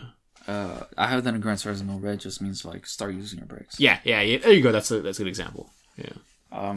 Like the turn's too wide or something, right? Yeah. Yeah, so I played the game. The driving feels good. The cars are the ones that you unlock. You get like 3 cars. Are they like just random cars or like themed after different like things? Because Hot Wheels has like a huge like repertoire of like they have ice cream trucks. They have. I didn't like the first 3 cars that I got. Oh. I got this long car that I had no idea where it's from. I got this PT Cruiser, and then I think I had a van. Okay, so there's like a mix of like real and non-real. Yeah. That's cool. But the other cars that I saw that I was racing against, those look awesome. So if there's a Batcave, can you unlock the Batmobile? Oh, you probably can. Oh. Yeah, it's probably licensed to that DLC. Oh, shoot. Okay, I thought like there was like already like licensed like vehicles in the game by default. Well, you can probably buy those individually without that whole package of the... Did you eventually find like this is the car for me kind of thing? Nah, I stuck with those 3 cars. I played a couple tracks. I tried the track editor. After I got frustrated with the track editor, I was like, this isn't for me. It was just... Can you add the things like they have like in real life with like the spinning things that make you go faster? The little buffer things? I didn't see those. I saw the backwards loop. Okay. So you can get crazy car sort of like with the loops and spins and... Yeah. That's cool. Yeah. I need to play that game. I have it too, obviously. I need to play it too. So there was that. I tried Call of Duty. Did you? Yeah. Okay, that should be interesting. So you picked that up. Yeah. I didn't get too far though. Call of Duty has this issue I've always had with first person. Well, there's first person, but I don't know why Call of Duty is very, very sensitive with your joystick. Because right now I've played other games, right? Yeah. I'm okay, but Call of Duty has always given me a problem where, like, the stick won't run. Like, I don't know. I changed the sensitivity and everything, and your character is just fucking walking the whole time. Oh, you have to click in on the left. Yeah, I know. No. I had that issue too, where like you run, but the only thing that changes is your animation. You're still like moving slowly. Like you're walking and then you're running, but you're still almost moving at the same speed, but now the animation just looks more active. It's weird. I noticed that too. Like, you run really slowly in the campaign. Well, either way, it wasn't changing for me. Okay. Like, I would try to sprint or a tactical sprint, and my guy was just always moving at the same rate. Did you do like the dives, like when you push circle and you're like, I didn't dive. or slide or whatever? This isn't spoilers. Because I didn't get too far. I cleared out one of the residential areas where there was a holdout. So I went in there, took everybody out, and then I got to a place where there was like a C-130 crashed in a field, and then okay, that's really early on, yeah. Yeah, I jumped in the C-130. I took everybody out. I had a you like grenade defend launcher, it, right? Yeah, against the waves. Defended that. Yeah. And then I got to this section of the snipers. You remember that part? Yes. All right, so I got to the damn sniper, and this is where I was like, I've had fucking enough, because I'm getting sniped. When you're out in the field and you get shot, you have to like go like prone. Like, yeah, I have to get to the guy's gun, right? So I can't run and then go prone. I had to go prone the whole damn time. No, you have your secondary. Your secondary is a longer range weapon. Did you switch to it? No, they told me I had to get the guy's gun. Really? The snipers, yeah, because the sniper took out one of my guys. Oh, you're right. I remember now. So I had to pick his thing up. You had to be And I was like, okay, cool. I'm just gonna run from cover to cover, but I couldn't run, so I had to fucking prone everywhere. Your primary, and it's like it's taken half a day just to get to my guy. Your primary weapon is almost good enough to just do the sniping, like the one you already have. It's just takes a while. It's kind of hard. But you can like pick off one or two guys enough, and that will make it like a much easier to go pick up the rifle. Well, I got to the rifle eventually, and then it says, "Get to your guys over here in this area." Yeah. So I go over there and then I snipe a few. Night vision didn't help all that much. I usually turn it off unless I'm outside. Inside, it's an issue for me. So yeah. Oh, okay. So in the buildings, it works better. No, outside for me it works better. Inside it gets a glare. It's annoying. Okay. Yeah. So I took out the snipers. I started going into the building and clearing them. But I just couldn't get it. Like with the stick sensitivity and also being first person, I was like, nah, I'm good. I'll pass. I really wanted to play it though, because I do love the stories. I do love the campaigns. Yeah. If it was multiplayer, I would not fucking touch it. But right. What's your experience with it so far? Okay, so you're done talking about what you played then? Yeah. Okay. So yeah, I completed the campaign. I downloaded it Thursday, finished it Friday night. I downloaded it Thursday after work and I finished it Friday night. Oh my god, my thoughts on this game are all over the place. So you're right. I'm just thinking of the beginning, like how it starts off with like that dope, like shock and awe thing with like you're careening the missile down the canyon. Oh, yeah. That was dope. I'm not gonna go too much into. I don't want to go too much spoilers, but like Modern Warfare 2 feels like a game that was made by people who workshopped inside and say like, hey, what else can we do with this game? Because later on in the game, they introduce a lot of mechanics or a lot of like little things that are not traditional Call of Duty.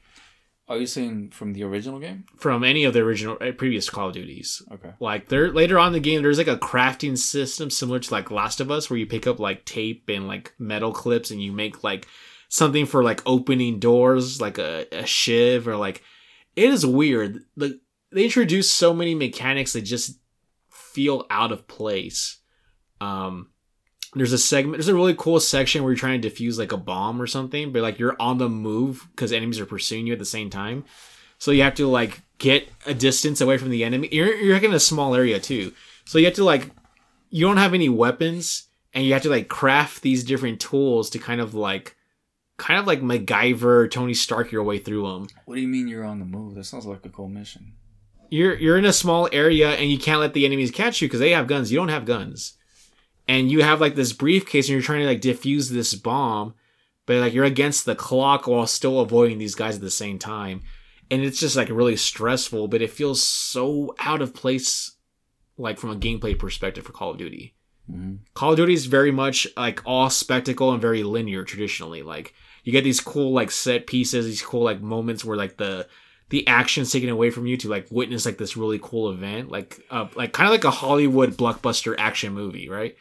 Call of Duty's always big into spectacle and like shock and awe kind of stuff, which the first mission kind of shows that, right? With like when you're in the desert controlling the missile and everything, right? That's not a spoiler because it's literally the first mission.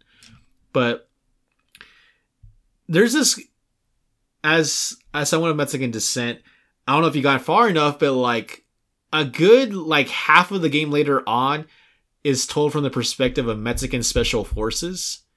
And it's just really interesting and really cool it's like you're hearing these people talk and I could close my eyes and swear I'm listening to like my Tío Jose or someone like having a conversation where like, it's like, oh, like weigh this and weigh that. And they're like, it's funny. The game translates it translates not a direct translation, but the spirit of like a phrase, right?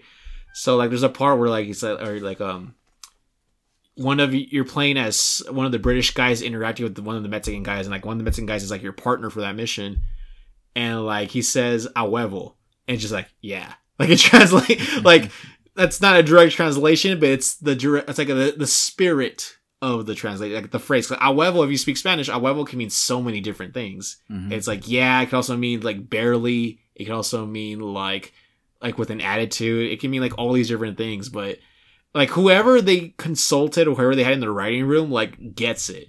And I was like surprised that it was somebody who could like, because it could have been so easily to make like any Mexican character like a cliche, and they didn't like I don't want to go into spoilers, but like there's parts of the game which are set in Mexico where I'm like, this literally looks like I've been here before. Like just the way the structures of like the towns and like the ranches and like the city, like this looks like Mexico. Like they really went all. And the last time I was this amazed was I think for Forza Horizon 5, which is set in Mexico. And so it's just really cool how like they have the dialogue with like oh like the pinche way like having like the banter, because Call of Duty does a lot of the banter stuff. And like it seems so authentic, and I'm just like they easily could have made this like super cliche, you know what I mean? Like oh everybody's like a narco or something, and like there is narcos involved in the campaign. They kind of talked about that before the game even came out, so that shouldn't be a spoiler, but that was like in the trailer and stuff. But like all of it feels so authentic, and like I really appreciate that.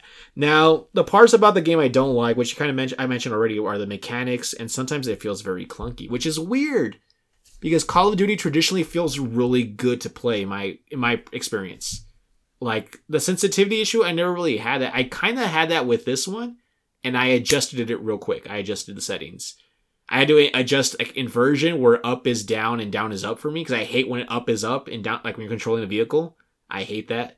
So I had to fix that. I had to fix the sensitivity. It was way too sensitive for me too. I had to change it to make it a little duller, so I'm not like doing like 360 flips when I flick the joystick or whatever. I had to fix that.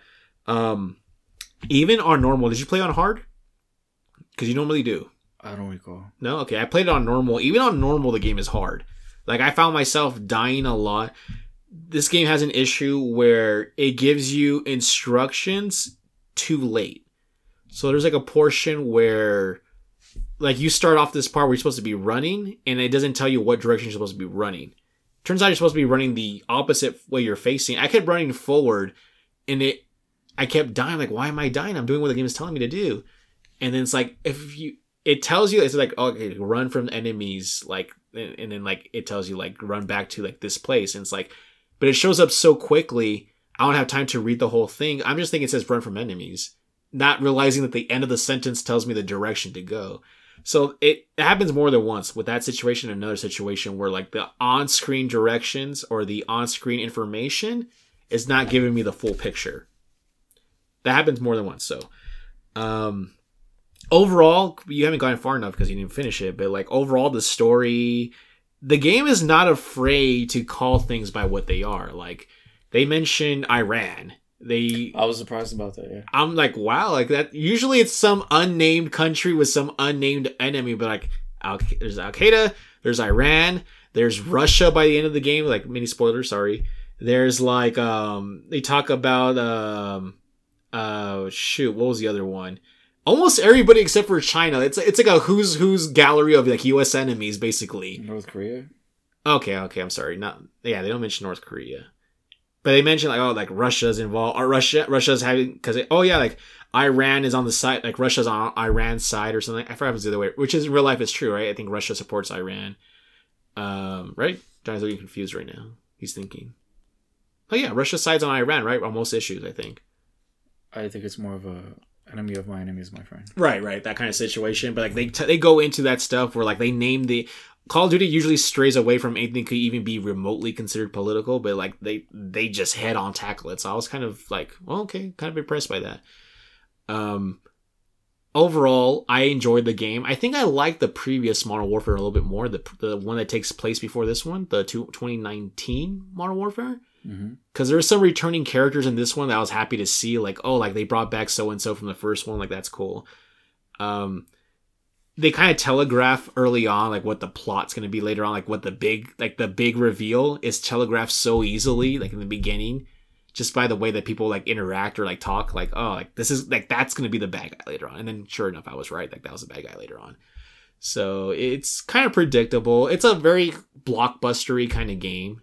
At least the campaign. I mostly buy Call of Duty for the multiplayer, but so far the campaign, I've enjoyed it. It took me probably like 6 hours. It does things a little bit differently where there's some missions that are kind of open-ended, where traditionally Call of Duty is like very like a corridor, just push forward. There's some missions where it's like you need to take care of these 4 things, but you can do them in any order. So they kind of give the player a little more agency. I think it really slows down the momentum of the game though. It really feels like padding. There's like a part where you're sniping at a base and then you have to run to the base. And that run is like probably like 5 minutes of just holding the stick forward. So you talking about like you crawling across the field, like I got that multiple times later on in the game where like I'm just traversing, but as you're running, like your characters are having conversations on the radio. So I'm like, okay, this feels like this is included so you can actually have those conversations with the characters. Like, I mean, like it feels like padding. Not for padding's sake, but for story purposes. And so, like, you get a lot more banters, way more dialogue in this Call of Duty than any other Call of Duty I've played. Like, by the end of the game, like, you really know these characters really well. And it's really cool. It's kind of like you build this camaraderie with all these characters, and by the end, like, yeah, like, we're a unit, like, we're a team. Like, this is... It feels very Fast and Furious, like family. You know what I mean? Like, which is... goofy to say, but Call of Duty really is just like Fast and Furious, like bombastic explosions. I mean, they haven't gone to... Oh, they did go to space. Yeah, they did. Yeah. Not in this Call of Duty, but in another Call of Duty, they do go in space. Yeah. So, like, just the whole... It's like a great analog for what Fast and Furious is, but, like, with military. And, like, they kind of tease, like, who the villain's going to be in the next one. It's like, oh, like, they're going there because it's... Because Modern Warfare 2 is basically a reimagining of Modern Warfare 2 2009, right? So some of the characters are introduced again, but they're kind of shuffled around. Like, they're not exactly the same characters. So does this game give you any hints of, like, way in the future Call of Duties? I can pretty much tell what Modern Warfare 3 is going to be, yeah. All right. Just Modern Warfare 3. I don't know about other Call of Duties outside of that. But Modern Warfare 3, like, I know, like, the game leaves you telling you, like, exactly who it's going to be. And it's like, oh, like, they're bringing back, like, so-and-so character from, like, a decade ago. Like, that's cool. That's cool. So, that was my experience with Call of Duty. Looking forward to the multiplayer now. The other game I've been playing, I haven't gotten too far in, I put like 3 hours into, is A Plague Tale Requiem.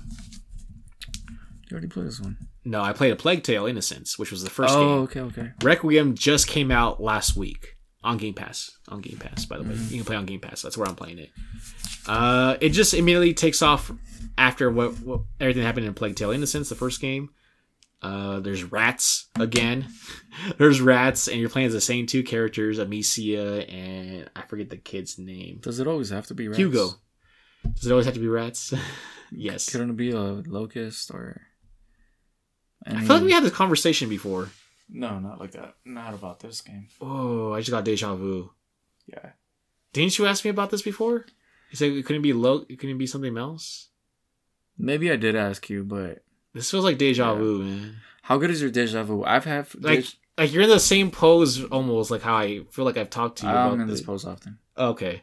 In this room. In this. No, just that part. Like, why is it always rats? I'm like, wait, what? Like, he's asked that before. How good is your deja vu? Sometimes I have deja vu for like 5 seconds straight. No, this was like probably like 2 3 seconds. Like, just for you saying that phrase and you saying, why couldn't it be locust? Why couldn't it be something else? Like, that was all part of the deja vu. Oh, because it has to do with the story. That's why. And it has to be rats specifically because it has to do with the bubonic plague and stuff. And that doesn't make sense with locusts and other stuff. So, I'm not too far into the game. I'm like 3 hours in because I got distracted when Modern Warfare 2 came out. Like I played Plague Tale Requiem the day before Modern Warfare 2 came out, and I'm gonna play it probably when I get home later tonight. But it feels better. It looks so much better than the first game. Like obviously, it just looks. I played the first one on PS4. It was one of the free games for one of the PlayStation Plus months. I'm playing this on PC on Game Pass, and even on my PC, like which is. It's not the highest end. Like I'm not pushing like anything like a 3090 RTX or whatever. I heard but like the frame rate was really bad. I haven't noticed. Okay. Maybe my settings or perform. I think it might be on console. It might be. I'm playing on PC and it looks like gorgeous on PC. It looks so much better than the PS4 version of the first. The lighting looks good in it. It looks really good. It looks like I've gone into like photo mode a couple of times already with it. Amicia, whose main character you play as, she handles better. She feels better in this game. She felt kind of sluggish in the first one. This one, she's a little crispier, a little smoother. Maybe because she's taller. I don't know if that has anything to do with it. She's taller in this game. Like she's aged a little bit. Both characters have. And her combat abilities are there's more variety, where before, like, in the first game, your takedown animations were like the exact same too every time. And here, I seen like maybe 4 or 5 different variations of the takedown. So they kind of they got success from the first game, decided to splurge a little on maybe animators or a little, kind of dress up the game more than the previous one.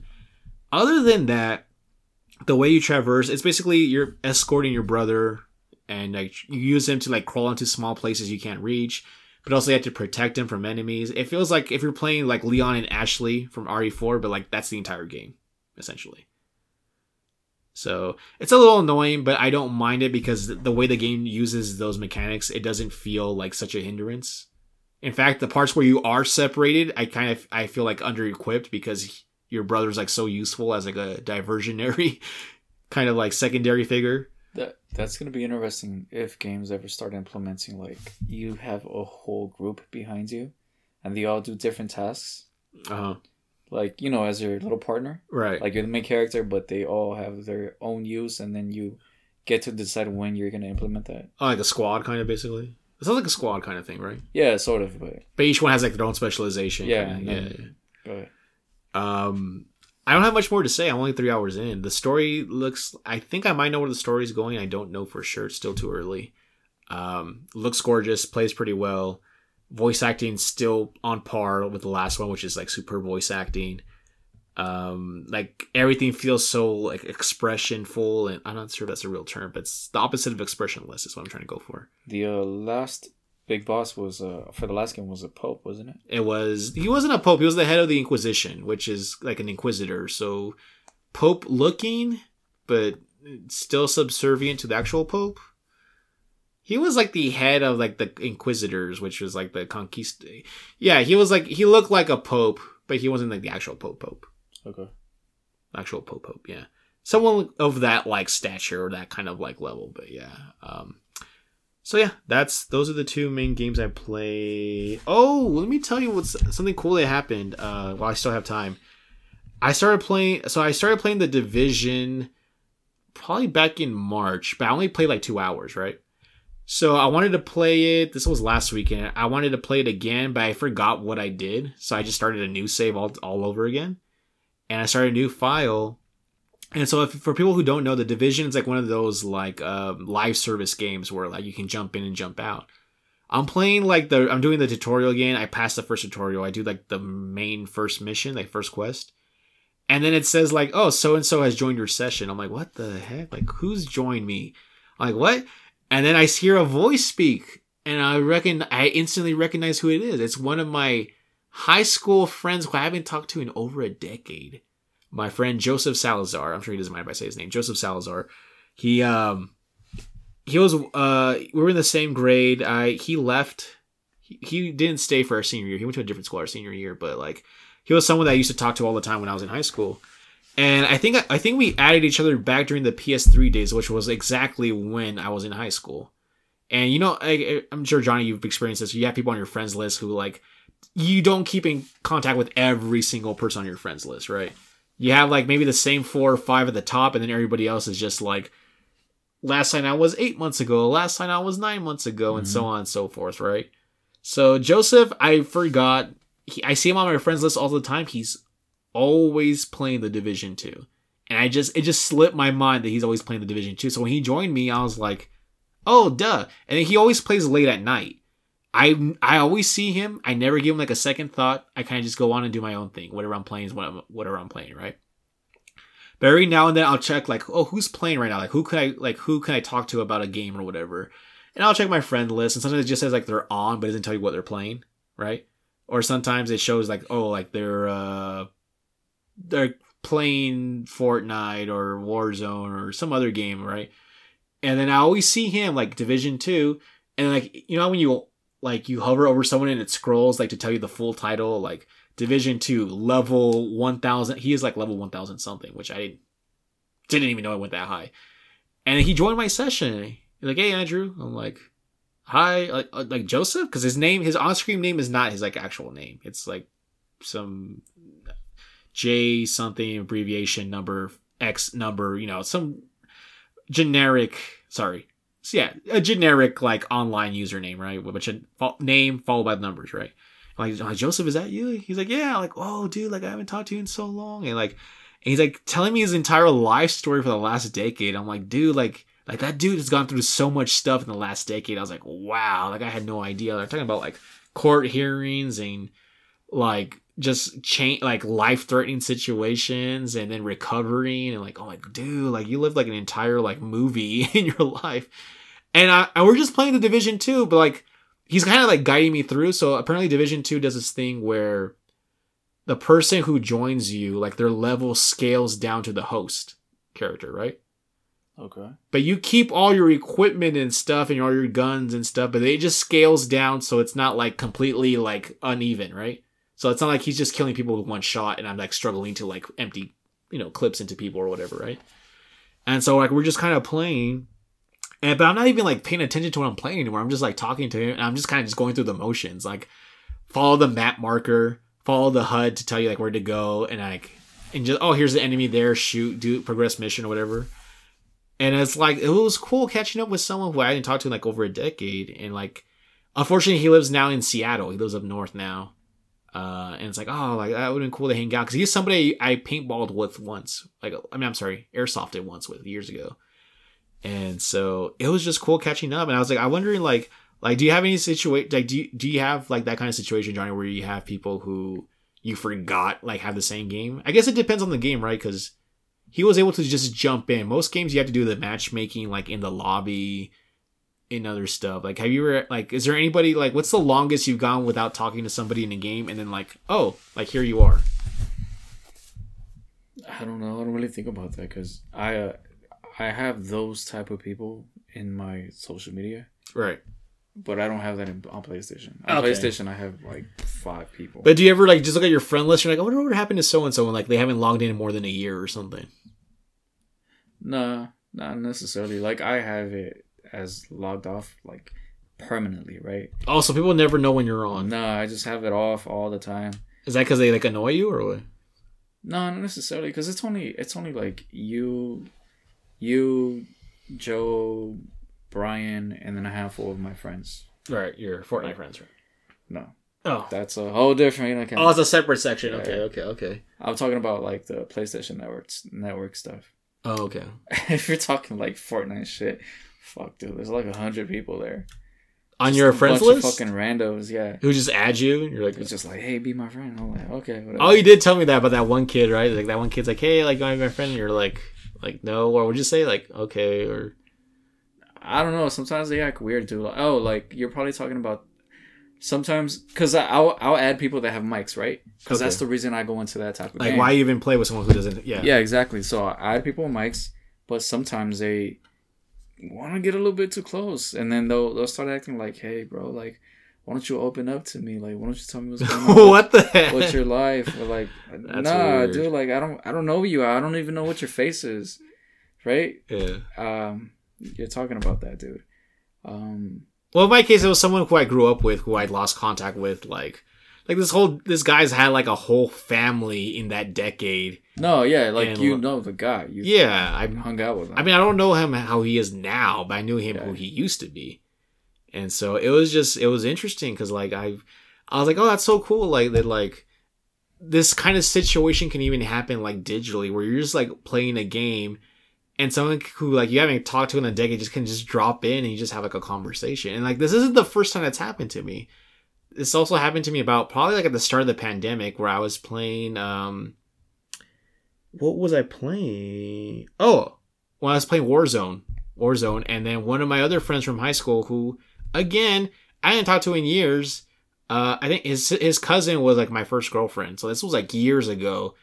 And then, like he's like, "Oh hey, like hey Andrew, how's it going?" And we just like, it's just so weird because like, games were never capable of that before. Like you weren't doing that crap in Super Nintendo, PS1 days, and like now, like games are so integrated with like social media and like the internet, and it's like usually you have that kind of encounter when you go to a mall, right? Or you go to like a theme park and you run into somebody you recognize from like your younger days. And like now with a perpetually online like video game kind of like network we have now, like it's neat that kind of stuff can still happen, but like albeit in a different space. You know what I mean? I don't know what my point is here really exactly. I just think it's like a novel thing to experience that now. Can I get what I'm saying? Sort of? Yeah, it sounds like you're gonna be first in line for meta. I don't know about that. I don't know if I want to. Meta looks so ugly though. It looks disgusting. Like something. It looks like something Nintendo would have made like 12 years ago or something. It is a disgusting aesthetic.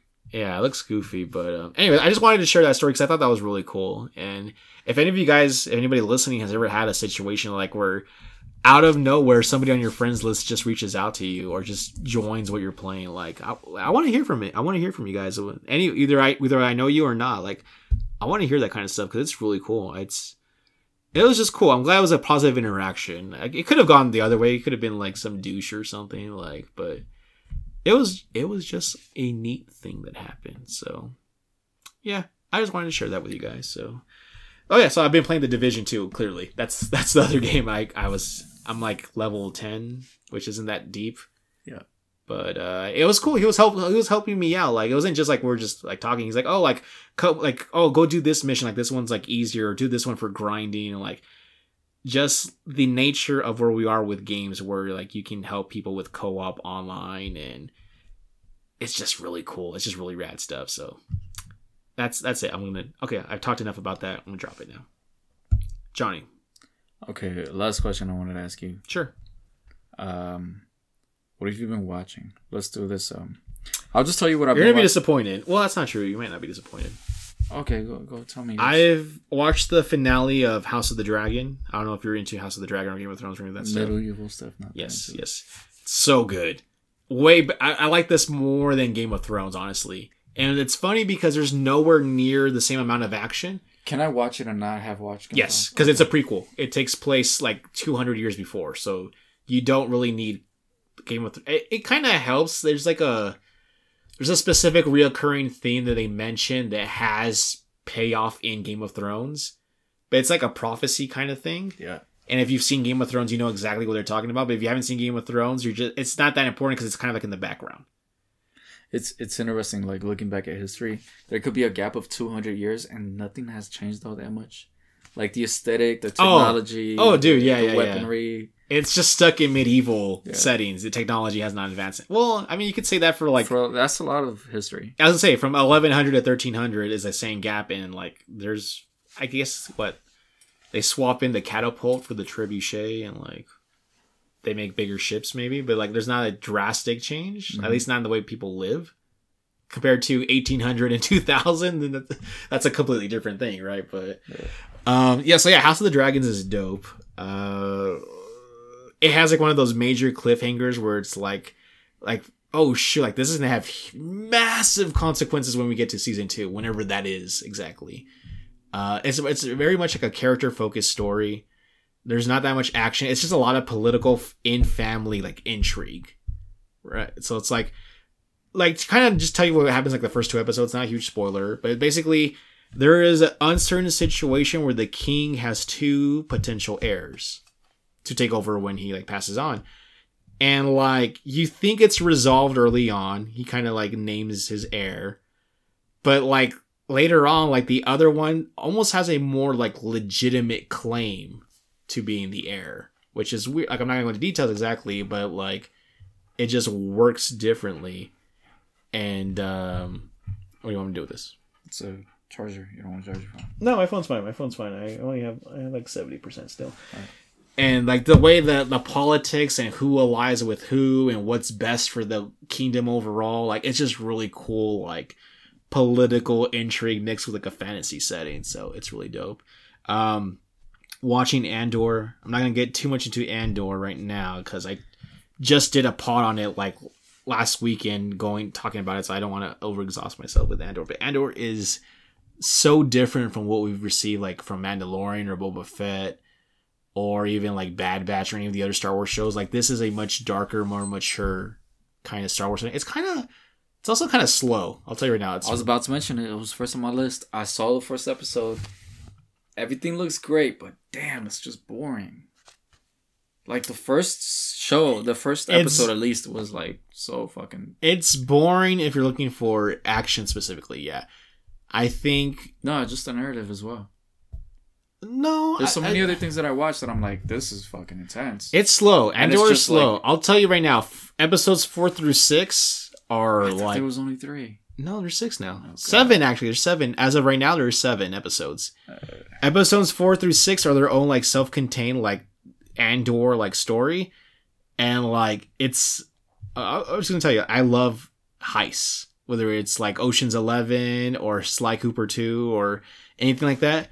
Episode 4 to 6 is like the planning and like execution of a heist, and it's like amazing. It's great. It's great. The first 3 episodes are kind of a slow burn. I'll admit that they're a slow burn, but I think by episode 3, like you do get a huge payoff action wise. Okay, is it the whole episode? All of episode 3 is pretty much action. I think yes. 3. Episode 3. Okay, so I just gotta get to 3. Okay. Once you get to 3, if you don't love it by then you know I guess that's as far as you can get. But I actually I'm really enjoying Andor just because of how it expands the lore and the world building of Star Wars as a whole. Also, what's his name? The main character? Andor. Oh, that's his name. All right. Cassian Andor, yes. I don't think his on-screen presence is all that great. You don't like Diego Luna? No, I like him. I remember seeing him in what's it called? Rogue One, right? Yes, he's one of the characters. He was cool in Rogue One, but in this, I don't know if it's like just a hide or something. I don't mean to be offensive, but his on-screen presence just isn't there. Yeah, he's not intimidating. He's not like charismatic. He's not really those things. He's really just a scavenger, smuggler, whatever you want to call him, who's kind of just like, he's not above doing shady stuff to survive. He's out. He doesn't feel like someone we're supposed to root for right now. I don't get. Yeah, he's not. He doesn't have a commanding I think everybody else kind of overshadows him, really. But he serves for me. He is the vehicle or the lens for which the story is told through. He's not here to lead the story as much as serving as the vehicle for the story. I think, even though it is called Andor. I don't know. That's my impressions, because I find most of the other characters way more interesting. Until recently, by episode 7, Andor becomes way more of an interesting character himself, I think. As of right now, he's starting to become more interesting. So there's no like moral dilemma going on with him? Well, he is going to come up... I don't want to spoil it.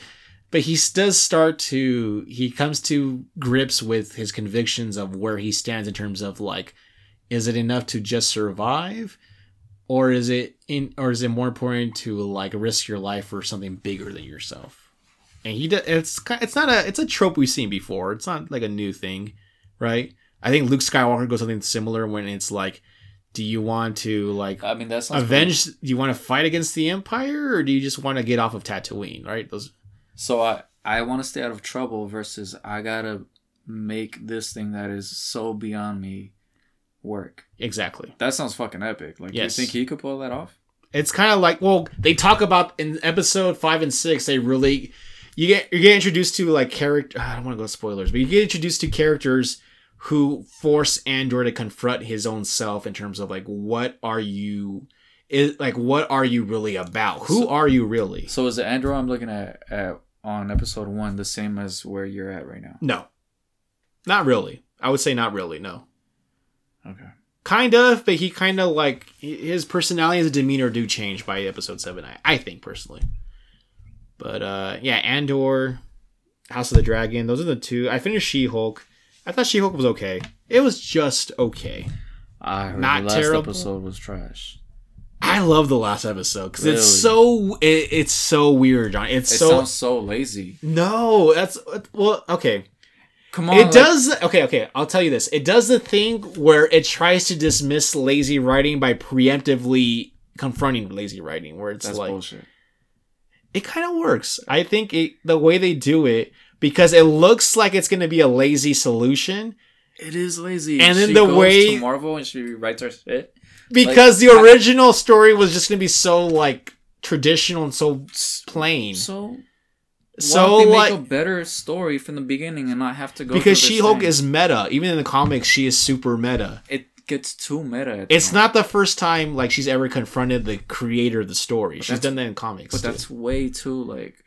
She's kind of like Deadpool-ish, sort of. It's like time travel. Like it's not time travel, most. Though. I know, but it's like most time travel stories are like. Why the fuck didn't you do this at the beginning type of deal? Right? Oh, right. Why didn't she just do that at the beginning? Well, because there was no issues with the story in the beginning. It wasn't until the last episode where she's like, wait a minute, like, we're doing this kind of thing? Like, this feels so, like, boring because we've been there before with, like, here's the villain, the guy who has the same powers as a hero. Like, we've done that, like, 20 times at this point, so... I don't know. I thought it was hilarious. I was laughing so hard as that was happening and just in disbelief that, like without spoilers, she does the thing. I'm sorry with spoilers. She's like, what about the X-Men? And she like winks at the audience, like I'm trying to get the information too. Like when the X-Men are like, have you seen that part or no? Have you seen that? Not that part. It's funny because she's like supposedly like she confronts like the creator of the Marvel universe, right? He's like, and she's like, where's the X-Men? And she looks at the camera like I got you, and he's like, we're not there yet. Like we're not gonna talk about that right now. Like it's just funny because they're so aware of what the MCU fan is, and they're kind of playing with that. So I thought that was hilarious. Overall, the show is just okay, though. I think it's just okay. I liked it, but I think there's worse Marvel shows. There's also way better Marvel shows, so... I've heard this is the worst, and it's got the least viewership as well. What? No. I like this more than What If, and I like this more than Moon Knight. All of What If? Yeah. What If as a whole, not you like this more than Moon Knight? Yes. That's interesting. I didn't like the finale for Moon Knight. It does a giant kaiju thing that's kind of just dumb, I think. But it was action. It's still... Moon Knight has a strong beginning. Like, the first half of that show is amazing, and then the second half is like, why did you squander this? Whereas She-Hulk is just average throughout, so I don't get disappointed, and I don't get that elated either. It's just average throughout. Hawkeye wasn't all that great. Hawkeye, again, but great beginning. Actually. No, Hawkeye had the opposite. It was okay in the beginning, and then got better. I'm just saying that She-Hulk overall was just like a 6 or 7 throughout the whole show. Moon Knight, strong 10, 9, 8, 7, 6, 5, 4, drops off. And those are pretty much all I've been watching. Unless you count Gundam. I'm always catching up on Gundam stuff, so. Alright, so there was... Are you done with yours? Yes, my jaw's tired, yes. Okay, so there was Andor. We spoke about that. Day Shift, that was with Jamie Foxx, is on Netflix. It's where he's fighting vampires. It doesn't have crazy writing. Is that a show or movie? It's a movie. Okay. It's just fun, dude. It's just who else is in it besides him? Megan Good. Oh, I like Megan It's Good. worth it just for that. I like her. I like her a lot, and she's in the second Anchorman movie. She's awesome in that. Yeah, so Megan Good is in it. She looks great. Jamie Always Foxx does. Always has. Always. I had a funny. high school teacher who looked just like Megan Good. Bullshit. No, I'm serious. She was like all the males in my class like you look just like Megan Good, and like she did. Megan Good's prettier, but like she looks like she could be Megan Good's sister. Like she's like up there. Okay. And she was very attractive. She was very. I had a mini crush on her a little bit, but yeah, she was my English teacher for my junior year only. And then she left to a different school. But anyways, sidebar. Megan Good. No, yeah. So Day Shift. I mean, if you have really nothing to watch on there's on always Netflix, something to watch. There's always there something to is. watch. But if you don't, this is like easy. Turn it on. Just watch the first 10 minutes, and you're gonna have fun. All 3 Rush Hour movies are on Netflix now. So if you have never seen at least the first 2 Rush Hours, watch them. They are a product of their time, but they are hilarious. They are awesome. Have you seen Rush Hour 1 through 3, Johnny? Yeah. So good. So good. Chris Tucker, underrated comedian. Underrated. Yeah. Okay, next. What else? You tell me. Okay. Love, Death, and Robots. I've been watching this thing for months, dude. You always tell me to watch this, and I always feel bad that I never do. I did watch Blade Runner. I did see Blade Runner, though. Just so you know. The live action. Because you kept telling me to watch. Yeah. Yeah, so Love, Death, and Robot. It took me a couple months. The reason is because it might be my favorite show on Netflix, and I don't want to just end it, right? Really? More than the Ozarks? Oh, for sure. I thought you loved Ozarks. I like Ozarks, but the ending was a little disappointing. Okay. So I had to drop a few points. It's hard to like say, hey, it's a 9 or a 10 or whatever.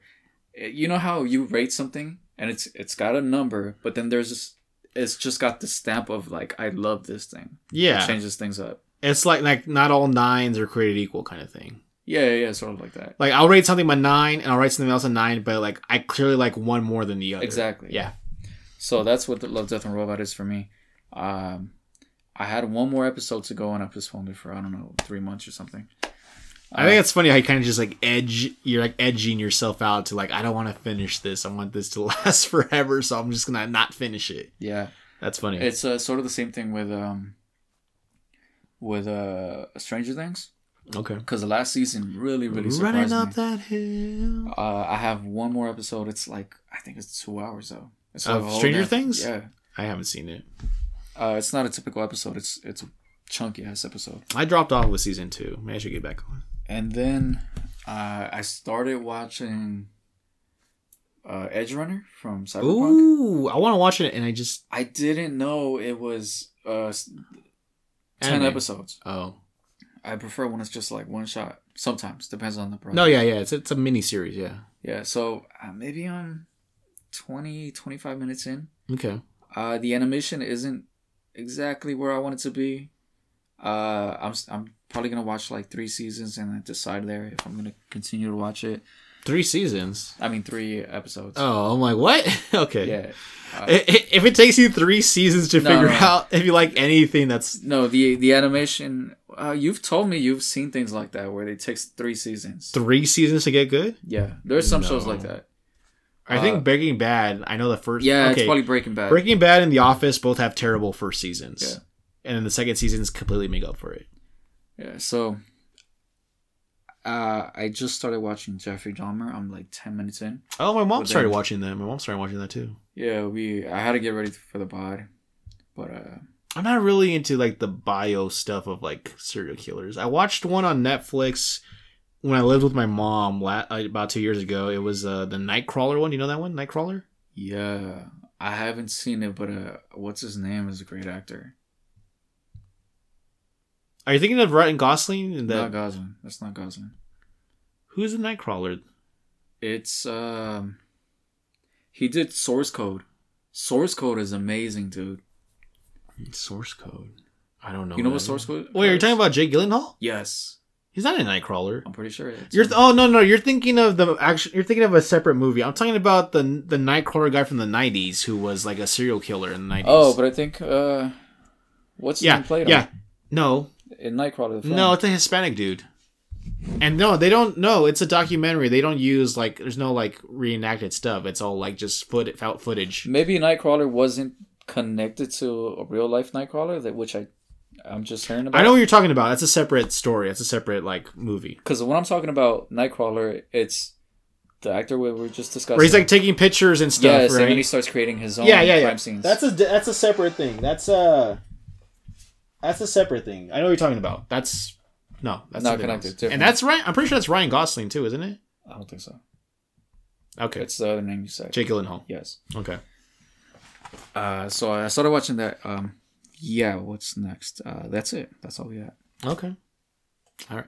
Yeah, I've been wanting to watch Cyberpunk, but I don't know. I just get lazy when like I can play something instead. So, or read something instead for that matter, or watch Gundam for that matter. So I get lazy. I have to go take care of my gramps sometime this week. So I'm probably just gonna binge watch Cyberpunk Edge Runners that day that I have to do that. So I'll let you know what I think about it. Hopefully you get past the first episode. You need to at least let things marinate, like whether it's Call of Duty or anything. Like you need to get like I feel like an initial impression isn't enough.